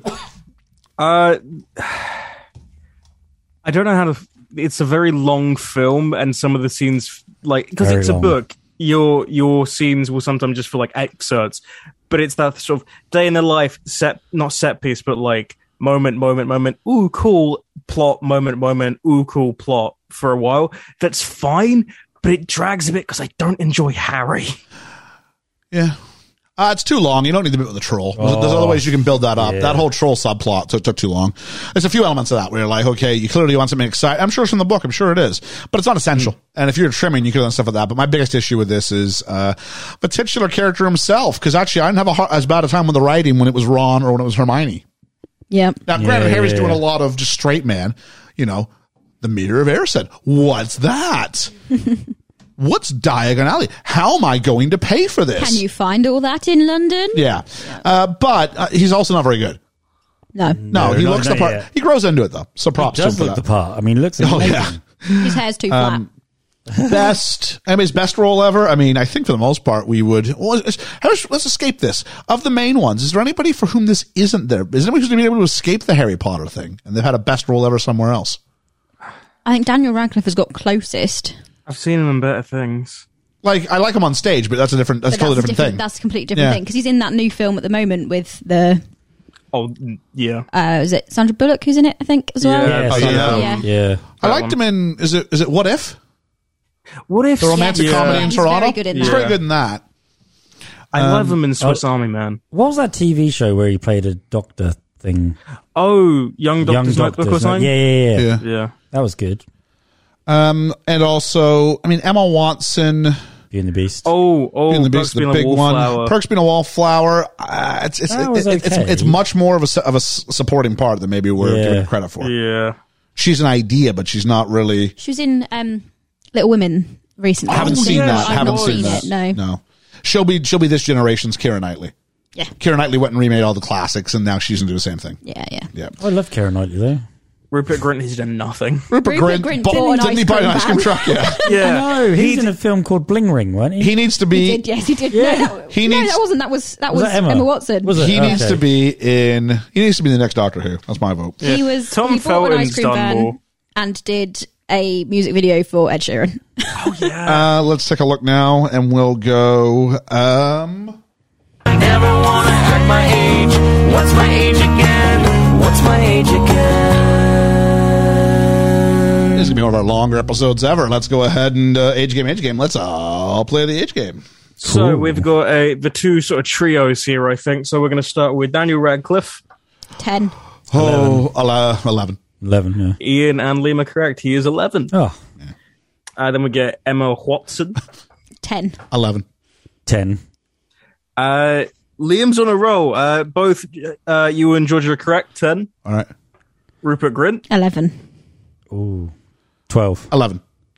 Liam, you know this. He's 12. Is he? Yeah. And then our trio of teachers, we have Richard Harris. 11. I genuinely don't know. 76? Oh, I was going to say 76, but I'll say 78 then. I'll go 80. Oh, I was going to say you were all close, and then Ian said 80. 70. Oh, really? Wow. Okay. Wow. They've obviously aged them up. Yeah. Maggie Smith. 56. 61. 58. 66. Wow. Wow. Yeah. Good old Maggie. She's been going since the 60s. Late Yeah. 50s, early 60s, yeah. And then finally, Alan Rickman. Alan Rickman. 54. 57. Look at me like that. I wasn't. I was doing the same thing. He's doing. 58. I'm doing math. 58. Georgia was correct. He's 54. Hey. You say 54? Oh, I thought you were I said you're much younger than that. Okay, my bad. Well done. Is that it? Yep. Okay, great. Let's talk about the critics. The critics. I didn't look up the IMDb or the Rotten Tomatoes, but Georgia, why don't you start us off? 76 and 8.1 or something strange. Yeah, it like doesn't. that. I said it qualified. It doesn't actually qualify. It was. Oh, okay. But it was in the public consciousness, so I thought I'd go for it rather than go to Azkaban, which was a thought. I thought it was better to start with Genesis. That way we can still have Azkaban in the back pocket. Yeah. It's quite funny, though, because Felicity said the same thing. She went, that can't qualify, can it? Nah, it's close. Oh, okay. Close. The first two don't. Then three and a few of the other ones do. Oh, okay, yeah. All right, so I've got Jonathan Rosenborn from Chicago Reader says, I hear the J.K. Rowling books are great, and on the basis of the 2001 movie, I'm ready to believe it. Then we have Rene Rodriguez from Miami Herald, who says, it's pleasant, not as nearly as hollow as, say, The Phantom Menace, but it's never truly captivating. This is pod racing. And then we got our good friend Roger Ebert. Ebs. He Ooh, I'm trying to figure out what. says- I think he's gonna like it. He says, during Harry Potter and the Sorcerer's Stone, I was pretty sure I was watching a classic, one that will be around for a long time and make many generations of fans. He's not wrong. 4 out of 4. Wow. Oh. Oh. Okay. Big fan. So there we go. Let's take a look then at our critics, and we'll start with the Patreon. While you're looking that up, I will say that I put a fleece out, and I did it very late. So if you didn't see it up, I do apologize. That's on me. What, the great movie, good movie, that sort of thing? Tell you what, I still received 45 votes. Jeez. Wow. Which is high. Yeah. Is it a great film, good film, okay film, or poor film? 36% said good film, with 31 saying great and 27 saying okay. Oh, okay. So it kind of settles around that good. I have a feeling how you feel about kids' movies, maybe. Yeah, if you're yeah. going to A little poo-poo bit, on kids' movies, that might come up there. Let's see what the Patreon backers thought first, and then our friends of the podcast. Then we'll look at as many as we have time for in the fledgling fandom. So from Hermes, I remember going to see this one in the theatre, and although I wasn't into the books, only read 1, 2, 3, and 7, I remember the distinct thought after seeing the true magic that was the brick wall opening to Diagon Alley, and of, wow, movies can never be the same again.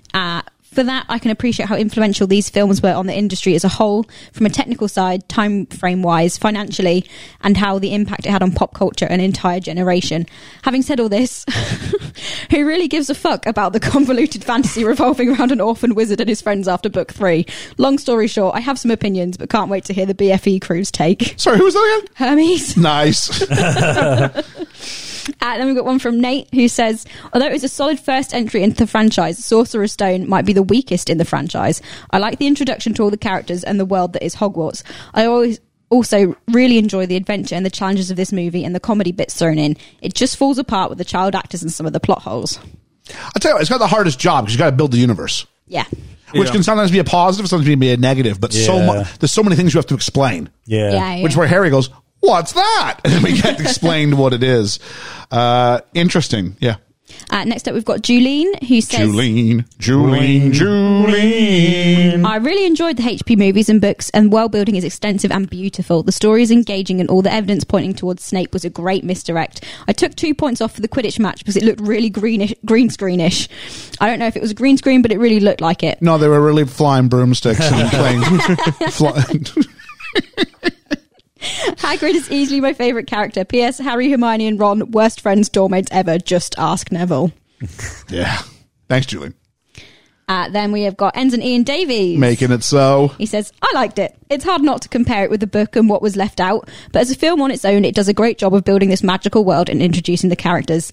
The ending where love wins over evil is a bit cliche, but works for the age that it was aimed at. Alan Rickman is perfect, and I think this is the superior Dumbledore. I won't rant about the author here. I just try and stay separate from art from someone I'm not fond of. Okay. Was that it? That was it. All right. Oh, no, sorry, that's not it. That was it on end. Okay. Sorry. Reverend Bruce just says we give them on the pod, so I'm skipping him. And then he puts in another one later, so... What do you mean we give them on the pod?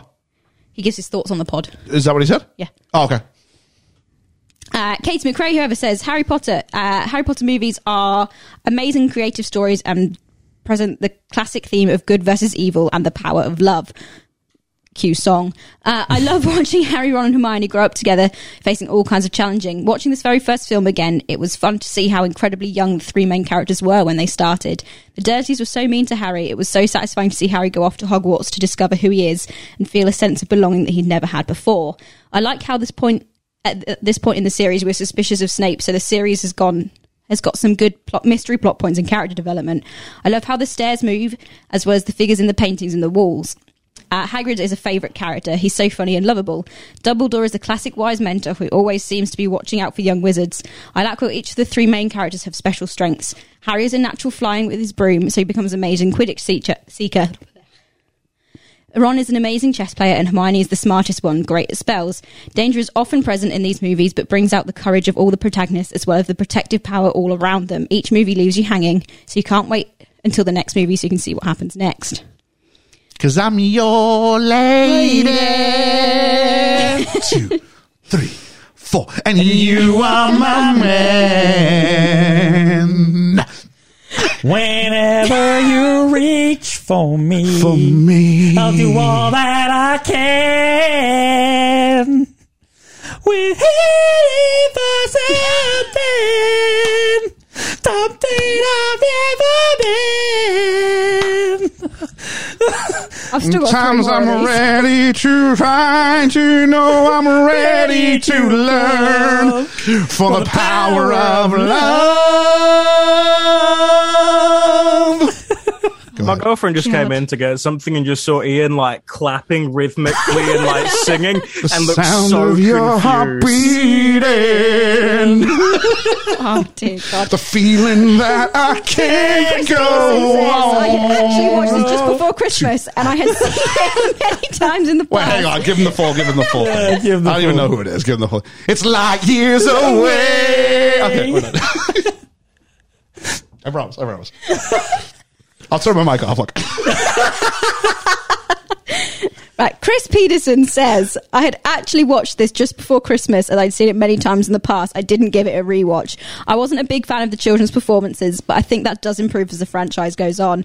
I think it's more the dialogue and more the performances, sometimes a little over the top, but the likes of Alan Rickman and Maggie Smith make up for it. The special effects have definitely aged, but considering the film was over 20 years old, they are not too bad and they have a nostalgic quality to them. The score by John Williams is very iconic, cinematography is very good, and the set designs are fantastic.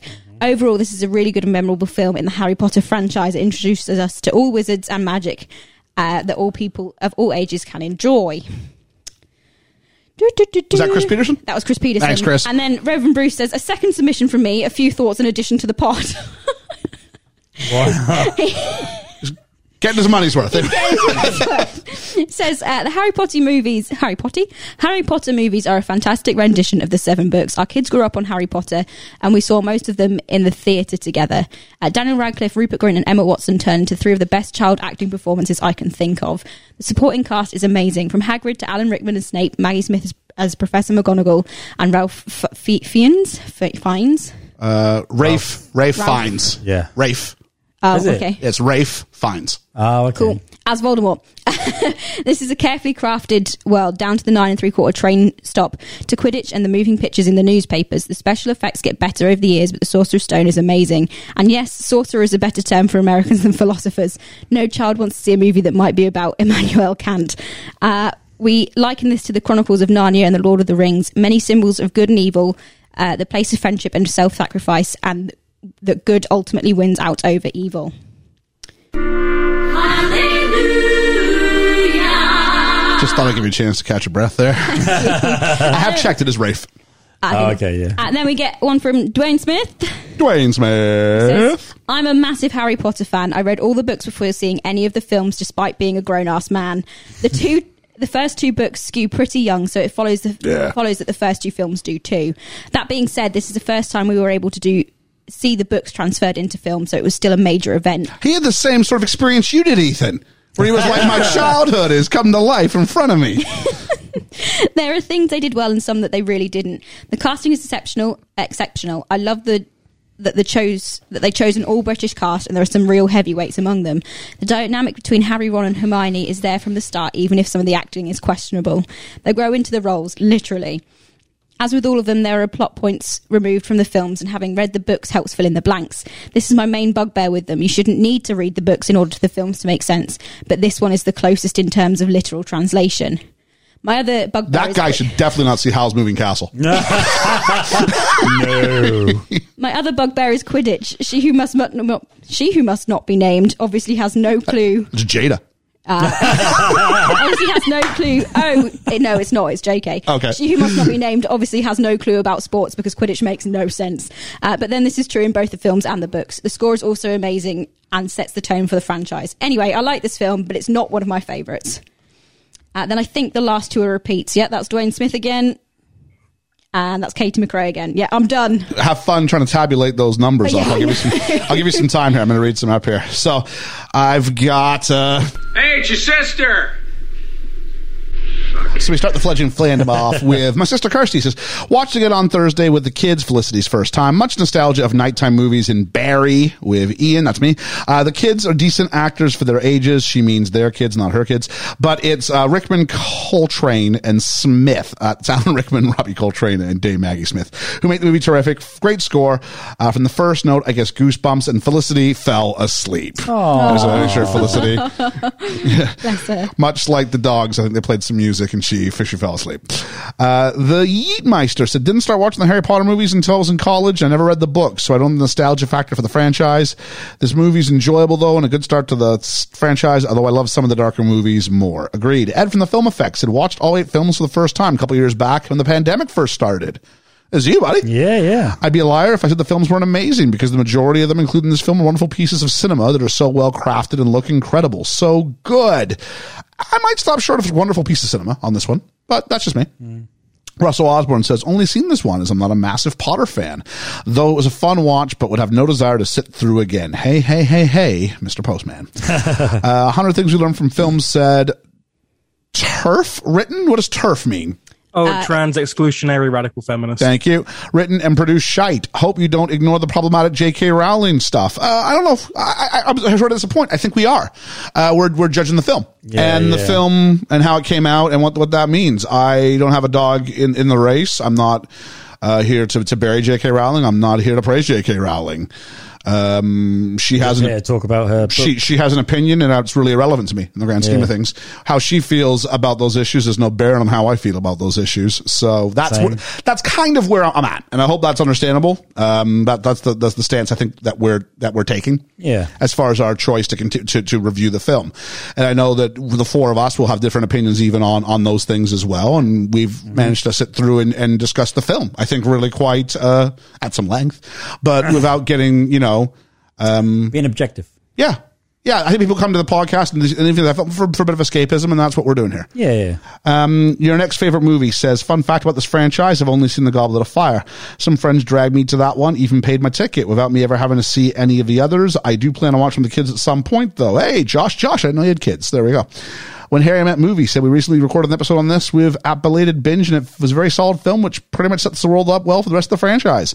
I think if this wasn't successful, the series could have easily fallen flat. Well, how many franchises have we seen where they stumble on the first one and it's not going to make it there? Carlo says, it's the only Potter I've seen whole. I gave up halfway through Chamber of Secrets. It wasn't bad, but just okay. Evidently, it didn't grab me enough to continue with the franchise, although I do plan on watching it all at some point. There you go, buddy. Thomas Capolone says, can't wait to hear this episode. This movie was my childhood. Crying face emoji, fire emoji. Is that you being upset when they blew up Harry's parents? That's what I got. You got some. you read You got some James and Lily on your shoulder there. It's a musical podcast. The film's okay. It does a good job starting off bringing the world to life, but as is often the case, the book is better. Griff says, thought you guys would be doing the posts on Sundays, winky face. Great film, great score, and British cinema at its best. Only you guys will do the film justice. Not me, not Hermione, you. Hey, thanks, Griff. It's been a while. Thanks a lot. Appreciate that. Shoot the Flick says it's the most kid-friendly of the series, but it's still a fun watch. And Cult Connections finished by saying, it's a right load of middle-class wank. So thank you for that. I definitely not a fence sitter there. So... there we are. It's funny. So, now really, all that's left to do is I got one more critic. Rick Mile only took the part of Peeves as the kids. Rick Mile only took the part of Peeves at his own children's. Oh my word! There we go. Let me try it one more time. Rick Mile. He only took the part of Peeves as the kids at his own children's school were talking about the books. So, who was Rick Mile and who was Peeves, sorry?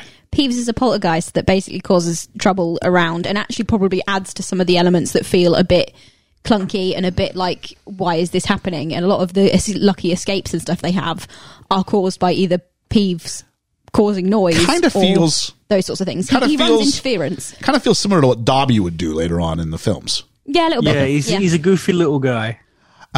Rick Mile said, the film, with respect... No, with no respect at all. The film was shit. So there's Rick Mile. If you liked this film, I'd recommend the rest of the films in the series if you haven't seen it.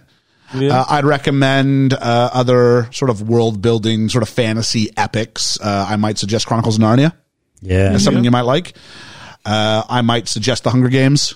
Not seen them. As sort of a world where children sort of redefine who they are. And what was it? Was it Divergent, where you were sort of, you had these...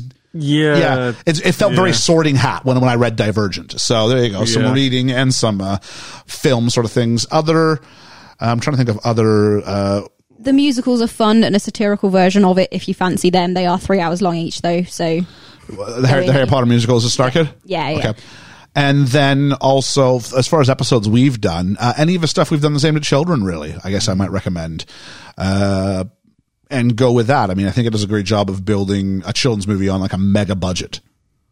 And before computers took it all over. This is a good opener for a franchise. Yep.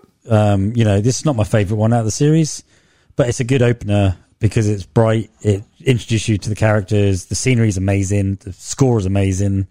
Acting's questionable at some points, but then you've got Alan Rickman and Dame Maggie Smith and Robbie Coltrane. So you've got that big scale of different things that are going on, so it's not brilliant, but it's a good opener for the franchise. Feels natural to go into. Where would you rank it then, buddy? I would rank this at 7 smashed up chess pieces. All right, 7 smashed up chess pieces out of 10. Yeah. Georgia. I am also going with 7, but I'm going with 7 horrendously eaten drumsticks out of 10. Okay. Ethan. I have a fondness for this film because of obviously, as a 5-year-old, I recognize You've been a good sport with that. When you read all the books. No, I do like it, and I think I watched it recently, so going back and seeing it again, between these two times, I've been able to distance myself from any issues that I've had, like, from my personal existence. And I mean, I imagine for some of you this was more, because I kind of said this is kind of the way I want to put it, and you guys have all sort of kind of been on board with that. But I mean, I think Ethan, you probably, I don't think I'm speaking out of turn to say you'd probably, if we did open that forum up, you'd definitely have something to say. Oh yeah, my gender identity is definitely not something that I think would be a fun topic for her, but like, as this film, as Harry Potter, as a first establishing film, I think it does something magnificent that I think a lot of films franchises, especially for kids, has tried to do, maybe not successfully. And I think it does something especially as a film, as a piece of cinema. I think it does it masterfully for child fantasy, and even the issues that I have, like it's a bit long, and I don't really care about Harry that much because it's so early days for this 11-year-old boy. But it does something that with the music and the spectacle, it really And the spectacles. and spectacles. It really Did you encapsulates. say in spectacles then? That's what I heard. That's what that sounded like, didn't it? It really encapsulates something that I think every kid loves, the same way that like kids get drawn to stuff like Star Wars. It's just pure fantasy and escapism, and I think it's done well. And I'm gonna go 8 owls out of 10. I really, really rate this. Fair enough. 8 owls out of 10. All right. Go on. Oh, What's the maestro going to give it? pardon me? What's the maestro going to give it? The Maestro. There we go. Yeah. This is a tricky one. It is. I've bounced around on this. I've just punched mine in, actually, so I've committed to it. We'll see if I talk myself out of it. There's elements in this where I'm going, okay, oh, geez, now am I going to do it again? I don't know. It's a long run time, but it does a lot. It does a lot. It establishes Harry's backstory, which felt like hours ago. What was hours ago? Felt like a long time ago we were watching sort of the first part where he's on the world's worst vacation ever. Yeah. Expedia. What are you going to remember? The things you had or the places you'll go? I think I remember the stuff, actually. That's If the I see places. that ad ever again, I'm going to scream. Yeah, I think, but it creates a world of magic and this idea of this opening and this world and the Great Hall. And how many bits does it sort of build in? I mean, that are magical. And I mean that not in the sense of a literary sort of term, but in the actual wow, like the Sorting Hat and the food and the colors. But then it doesn't, and then other elements like the set design so well done. The music is fantastic. Yeah. But then you got, Daniel Radcliffe's not really that good in this, and he's probably a bit wasted. He has no personality in this first one. No. You could argue he doesn't have a personality in quite a few of them. And then you have the problem where it ends in a really unsatisfying way. It does. But despite this, it does open and build a universe full of characters that I'm ready to go back in with next time round without the weight of how do you build it on. And is this the weakest of the Harry Potter films? No, that's Harry Potter and the Deathly Hallows Part 1. That thing sucks. I think it's just just walking and camping the whole time. Jeez. Didn't need to be 2 films. Didn't need to be 2 films. Well, that was just a money maker. That's all it was. It's the same argument I have against Breaking Dawn Part 1. But there we go. Yeah. So I'm going to go in the end with a very torn, because my 2 wands are paired with each other. I'm going to go with 7.5 wand shop Nazis out of 10, which isn't what I originally had a different joke for the end there, but that's much better. 7.5 wand shop Nazis out of 10. So, just very quickly on the way out here, what did the Patreon give it? So the Patreon gave it after having to eliminate 3 different responses because of Duplicates. 3 duplicates. We have come out at 7.25. 7.25, which actually means kind of the right between where you guys are at and where I was at. And 7.35 is our overall rating. So in comparison to recent things, slightly better than Batman and Lethal Weapon. Rebel Without a Cause just beats that, but not quite as high to hit Chariots of Fire. So there we go. Is it as high as Empire Records? Empire Records are our lowest film ever, buddy. Oh, no, I know. Oh, okay. I view it as our number 1. Ooh, Rexy, you so sexy. Yeah. Say no more. Bottom of the drawer.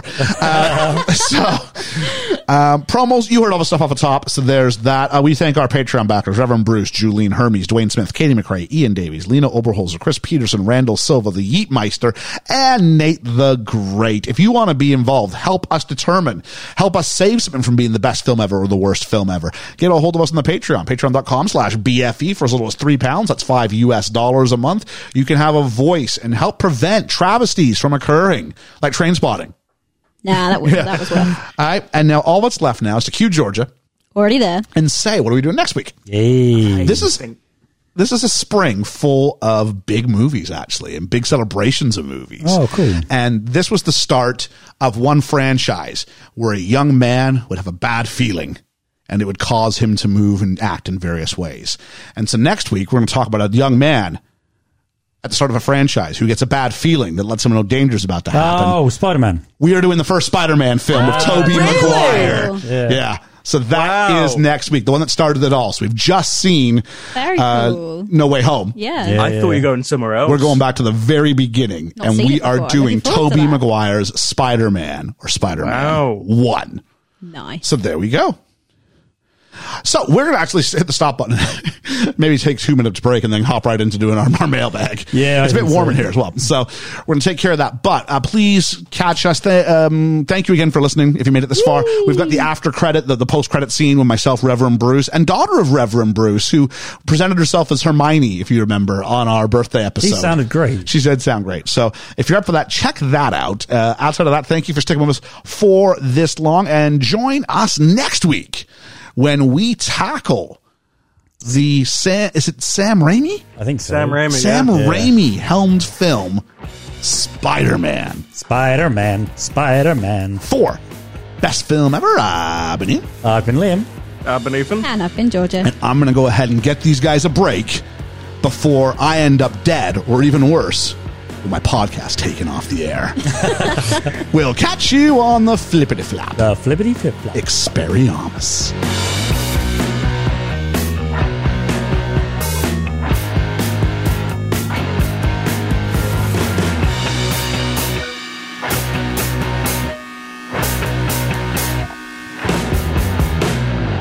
The flippity flip flop. Expelliarmus. There's a mistake I think I made. All right, and I don't know what I'm going to call this. This might be the BFE post-credit scene, maybe we'll call that. But we're joined here by Reverend Bruce and his daughter, Bonnie. Say hello, everybody. Hello, everybody. Hello, everybody. Hey, the I'm same joke in duplicate. Excellent.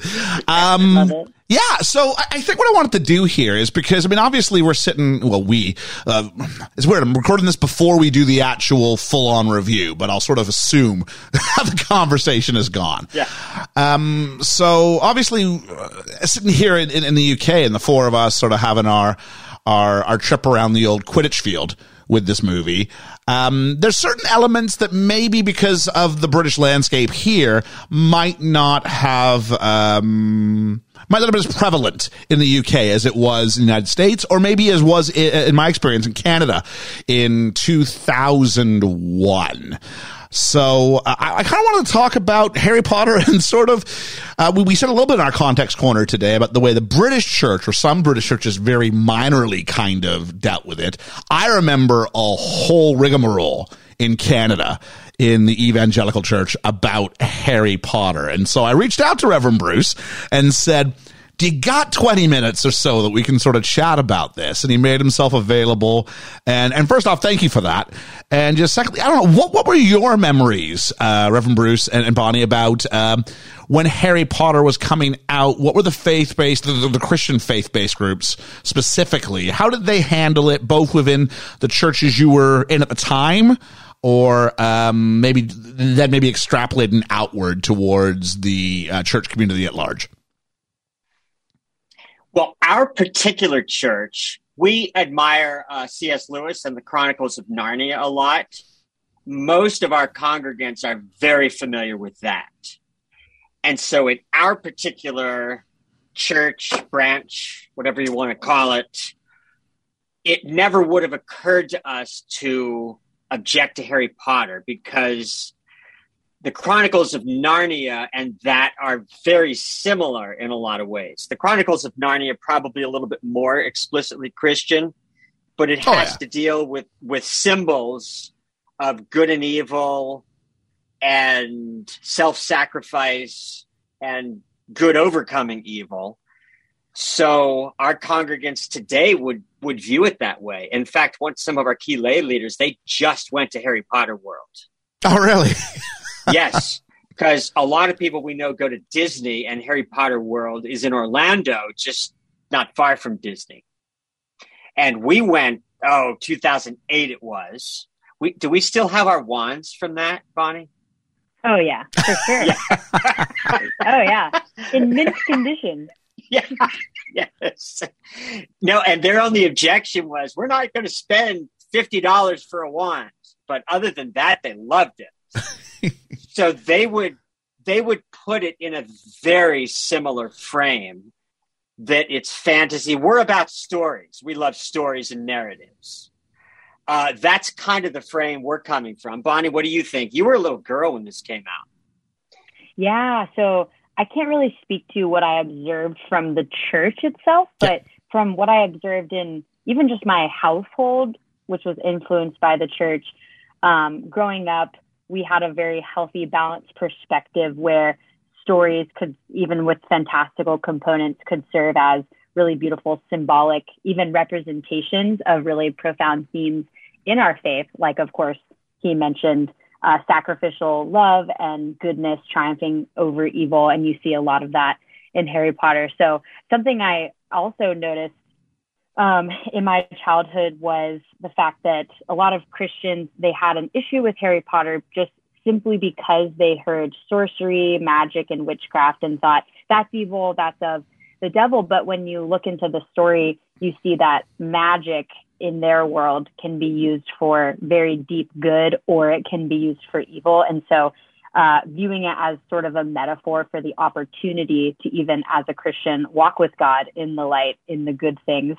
or, you know, you can opt for the dark side, just like they say. If I can, because I don't know how old you would have been, but obviously I'm going to be surrounded by some people who were, you know, their formative years were part of the Harry Potter sort of experience. And they're going to sort of talk about, I mean, it's everywhere here. I mean, I can't do anything. Anytime we have to do something for school, I teach English. And anytime we have to do something, the knee jerk that I constantly have to push against a little bit is let's do Harry Potter, and I only push against it because it's all we ever do. And it just gets to feel a little one note. Did it have the same sort of, impact? Well, maybe same sort. It's a hard question for you to answer because you're not familiar with how it was over here, but how comprehensive was the Harry Potter sort of, was everybody, but was it a phenomenon in the States just like it was here? Yes. Go ahead. I forgot what I was going to say. You go ahead. Oh, I would say yes. Like culturally, everyone was really into it, reading all the books, the movies, everything. Yeah, I would say so. Everybody had their house and knew who they were, sort of. Yeah. That's actually people introduce themselves occasionally. I'm a Hufflepuff, or I'm out of my element here. I'm a Ravenclaw. There we go. Slytherin and Gryffindor. I got my 4. There we go. I'm allowed to keep the pod going. We did all that. In fact, we saw all of them in the theater. Mm-hmm.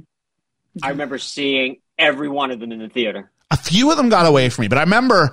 So I was involved heavily in a Pentecostal church around the time that the first one came out, and it was clear that it was that, you know, like you're on Facebook and everybody's just sort of passed the same article around, and therefore everyone's argument is from the same source. I just kept hearing from people the evils of Harry Potter, and it became that thing. It was Marilyn Manson a few years before that, and and that's how the children were being corrupted.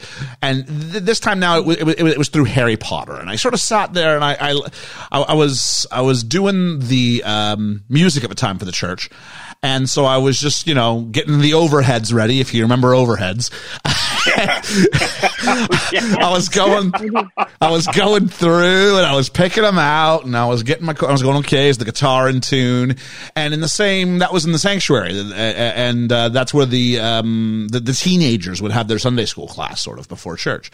And I'd heard for weeks after weeks after weeks, I think it must have just dragged me, and eventually it wasn't the most respectful thing in hindsight, but I did stop and go, if I can just ask the lady who was running, I said, have you read the book? Have you seen the movie? Do we have any sort of frame of reference, or are we just repeating what someone else has said? And the answer was no, hadn't seen it, but was following good teaching, And I was like, all right. So I was also involved with the youth program at the church. And so I thought, hey, I'm going to go ahead and I'm going to check this out. My sister, who'd also grown up in England. So, C.S. Lewis, Enid Blyton, stuff like that. Big works in our own lives. And thought, I want to go see this. I want to see what the deal is. And it really wasn't from anything else besides, I just want to have an opinion on this. And I don't have one. And I don't just want to repeat what someone else has said. If it's bad, I want to see that. And I walked in, sat down, got my popcorn first, watched the movie, came out. I literally said out loud, I have no idea what anybody is going on about. I do not see, even with your most metaphorical eyes, any sort of danger in place there. Is the argument that somehow by reciting Expelliarmus, it's going to open yourselves to actual occult or elements of witchcraft, I thought was preposterous. And maybe it's that literary tradition of C.S. Lewis, of Enid Blyton. But I'm like, if you take the because what are you going to do with Lord of the Rings? That was a question I asked when that came out, because there's a whole lot of magic in Lord of the Rings. And I guess, obviously, C.S. Lewis and J.R.R. Tolkien, very much allegorical writings. But still, if we're gonna live and die on this sort of knife edge of if it has the illusion of magic, then it must be a link or a stepping stone or a gateway drug to witchcraft. I just found, and that was everywhere. That really was kind of the overriding element. And it just became the hobby horse. People of a certain age who just decided what was coming up behind them wasn't the right thing and hammered it home again and again and again. And we have a religious program in Canada called 100 Huntley Street. And they had a guy over from England. I remember this. I was probably pulling a sickie, or I was home, or I was on a shift. No, I wouldn't have been a sickie because I'd have been out of school. But I must have been on shift work or something, because it was a morning program. And they asked this guy, they said, "Oh, you're from England?" He goes, "Yeah." And he goes, "Well, what's going on with Harry Potter?" "Oh, Harry Potter's terrible." And the very nice, probably the presenter's wife beside him was going, "Oh, yes, we're all very concerned about our children with Harry Potter. How are you dealing with it in England?" "Oh, it must be terrible." And the guy said, "I think God, if he has a stake in Harry, I think he's got more important things on his mind than Harry Potter." What do you mean? And he went, I think, what could be worse than Harry Potter? And he said, I don't know, people who are cruel, people who are evilly minded, people who are intentionally trying to do wrong, as opposed to people who are just trying to put on, who are trying to write books and create movies and create a world of fantasy where every child can, I guess, imagine themselves in a situation better than the circumstance that they find themselves in. It's a bit of escapism, isn't it? Yes. In our particular branch, Tolkien and Lewis are quoted regularly in sermons. Yeah. And my entire life, I have heard about Tolkien and Lewis, and it's been very highly regarded for the reasons that you've spoken about. So I've never been in a frame where there was opposition, but in other branches, perhaps yours, we saw it all the time. But right now, people are fine with it. I don't know if the younger kids. Yeah, that was the thing. By the time the second movie came out, they're like, "Yeah, all right." Yeah, so we went to it knowing we would like it. Others, but the other thing you could almost be sure of is that the biggest critics had never seen it. That's the thing. Yeah, they were all repeating that one thing that they heard, and it felt like it had, they all had the same sound bites. But I'm like, unless. That was my frustration is you got to kind of be able to go, it's wrong because this specific. I tell my students all the time, I'm like, you can't just say it is. You got to have that proof. Where's your proof coming from? If you're at the courthouse just saying my client is innocent, and they say why, you can't just say because. You need to have something there to sort of pull that back. But yeah. But yeah. What would you add, Bonnie? You grew up on this. I think of, I see the pollen outside my window, the spring pollen, and I was thinking of the concept of allergies, such as in any religion or culture, you have these allergies that could pop up sort of as an analogy where you hear a certain word or phrase and it triggers this instantaneous sneeze reaction. And I feel like a lot of religious people, if they hear magic, sorcery, witchcraft, is just this automatic allergic reaction without looking into the fact that when you look at the story of Harry Potter, yes, people are waving wands, but you see this these deep themes about courage and the hero's journey, which is actually very reflective of a lot of these deep themes of Christianity. Harry Potter himself becomes a very Christ-like figure in his sacrificial death and all these powerful things. You see the enduring power of continuing to persevere in these good ways over evil and darkness. And so I feel like the allergic reaction of the word magic has kept people from seeing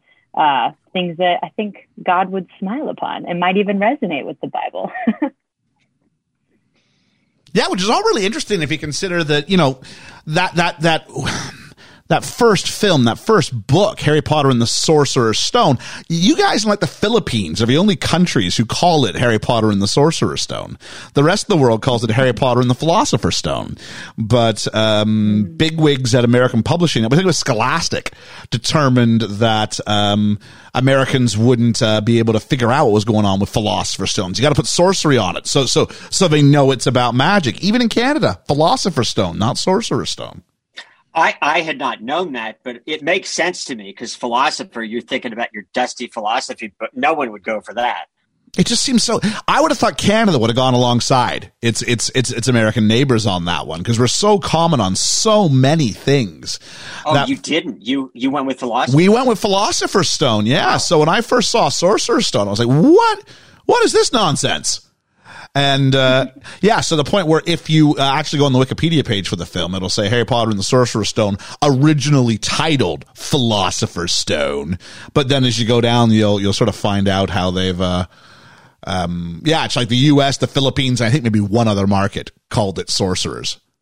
Interesting. Because you couldn't go with magic either because you'd think Harry Houdini or something, so that wouldn't have worked either. Yeah, it's interesting. But yeah, let me talk about the trigger that I like the metaphor of the allergic reaction to that word sorcery, to that word sorcerer, when actually you guys are kind of unique in the fact that you front loaded it as such. See, I don't know. I came to Harry Potter late in the sense that I sort of saw the first movie. I think I saw the first, I want to say 3. Yeah, I saw the first 3 in the cinemas, and then I let them go. And then I think in time for Deathly Hallows Part 2, I had a marathon and I watched 4, 5, 6, 7, and then I watched 8, kind of within the span of about a week. I think I went through the lot, and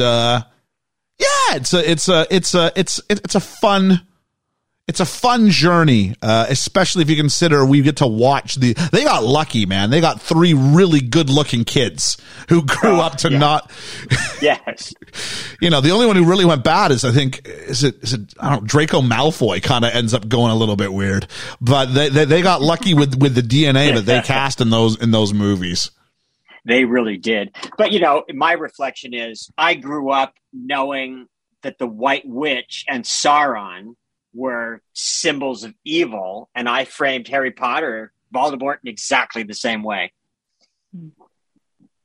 Yeah, no, it's a good thing. I mean, you're going to hear me go on a whole rant about how Harry Potter is very reminiscent of a journey of Star Wars, but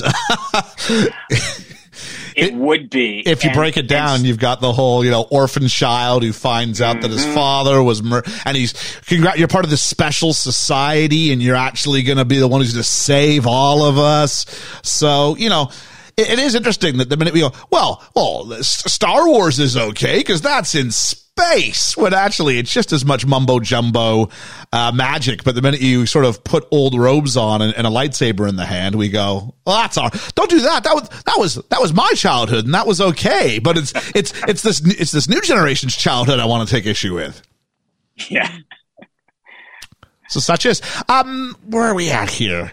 I really appreciate you guys making some time and talking this through today. Anything else you sort of want to talk about with Harry Potter? Eddie, you have anything, Bonnie?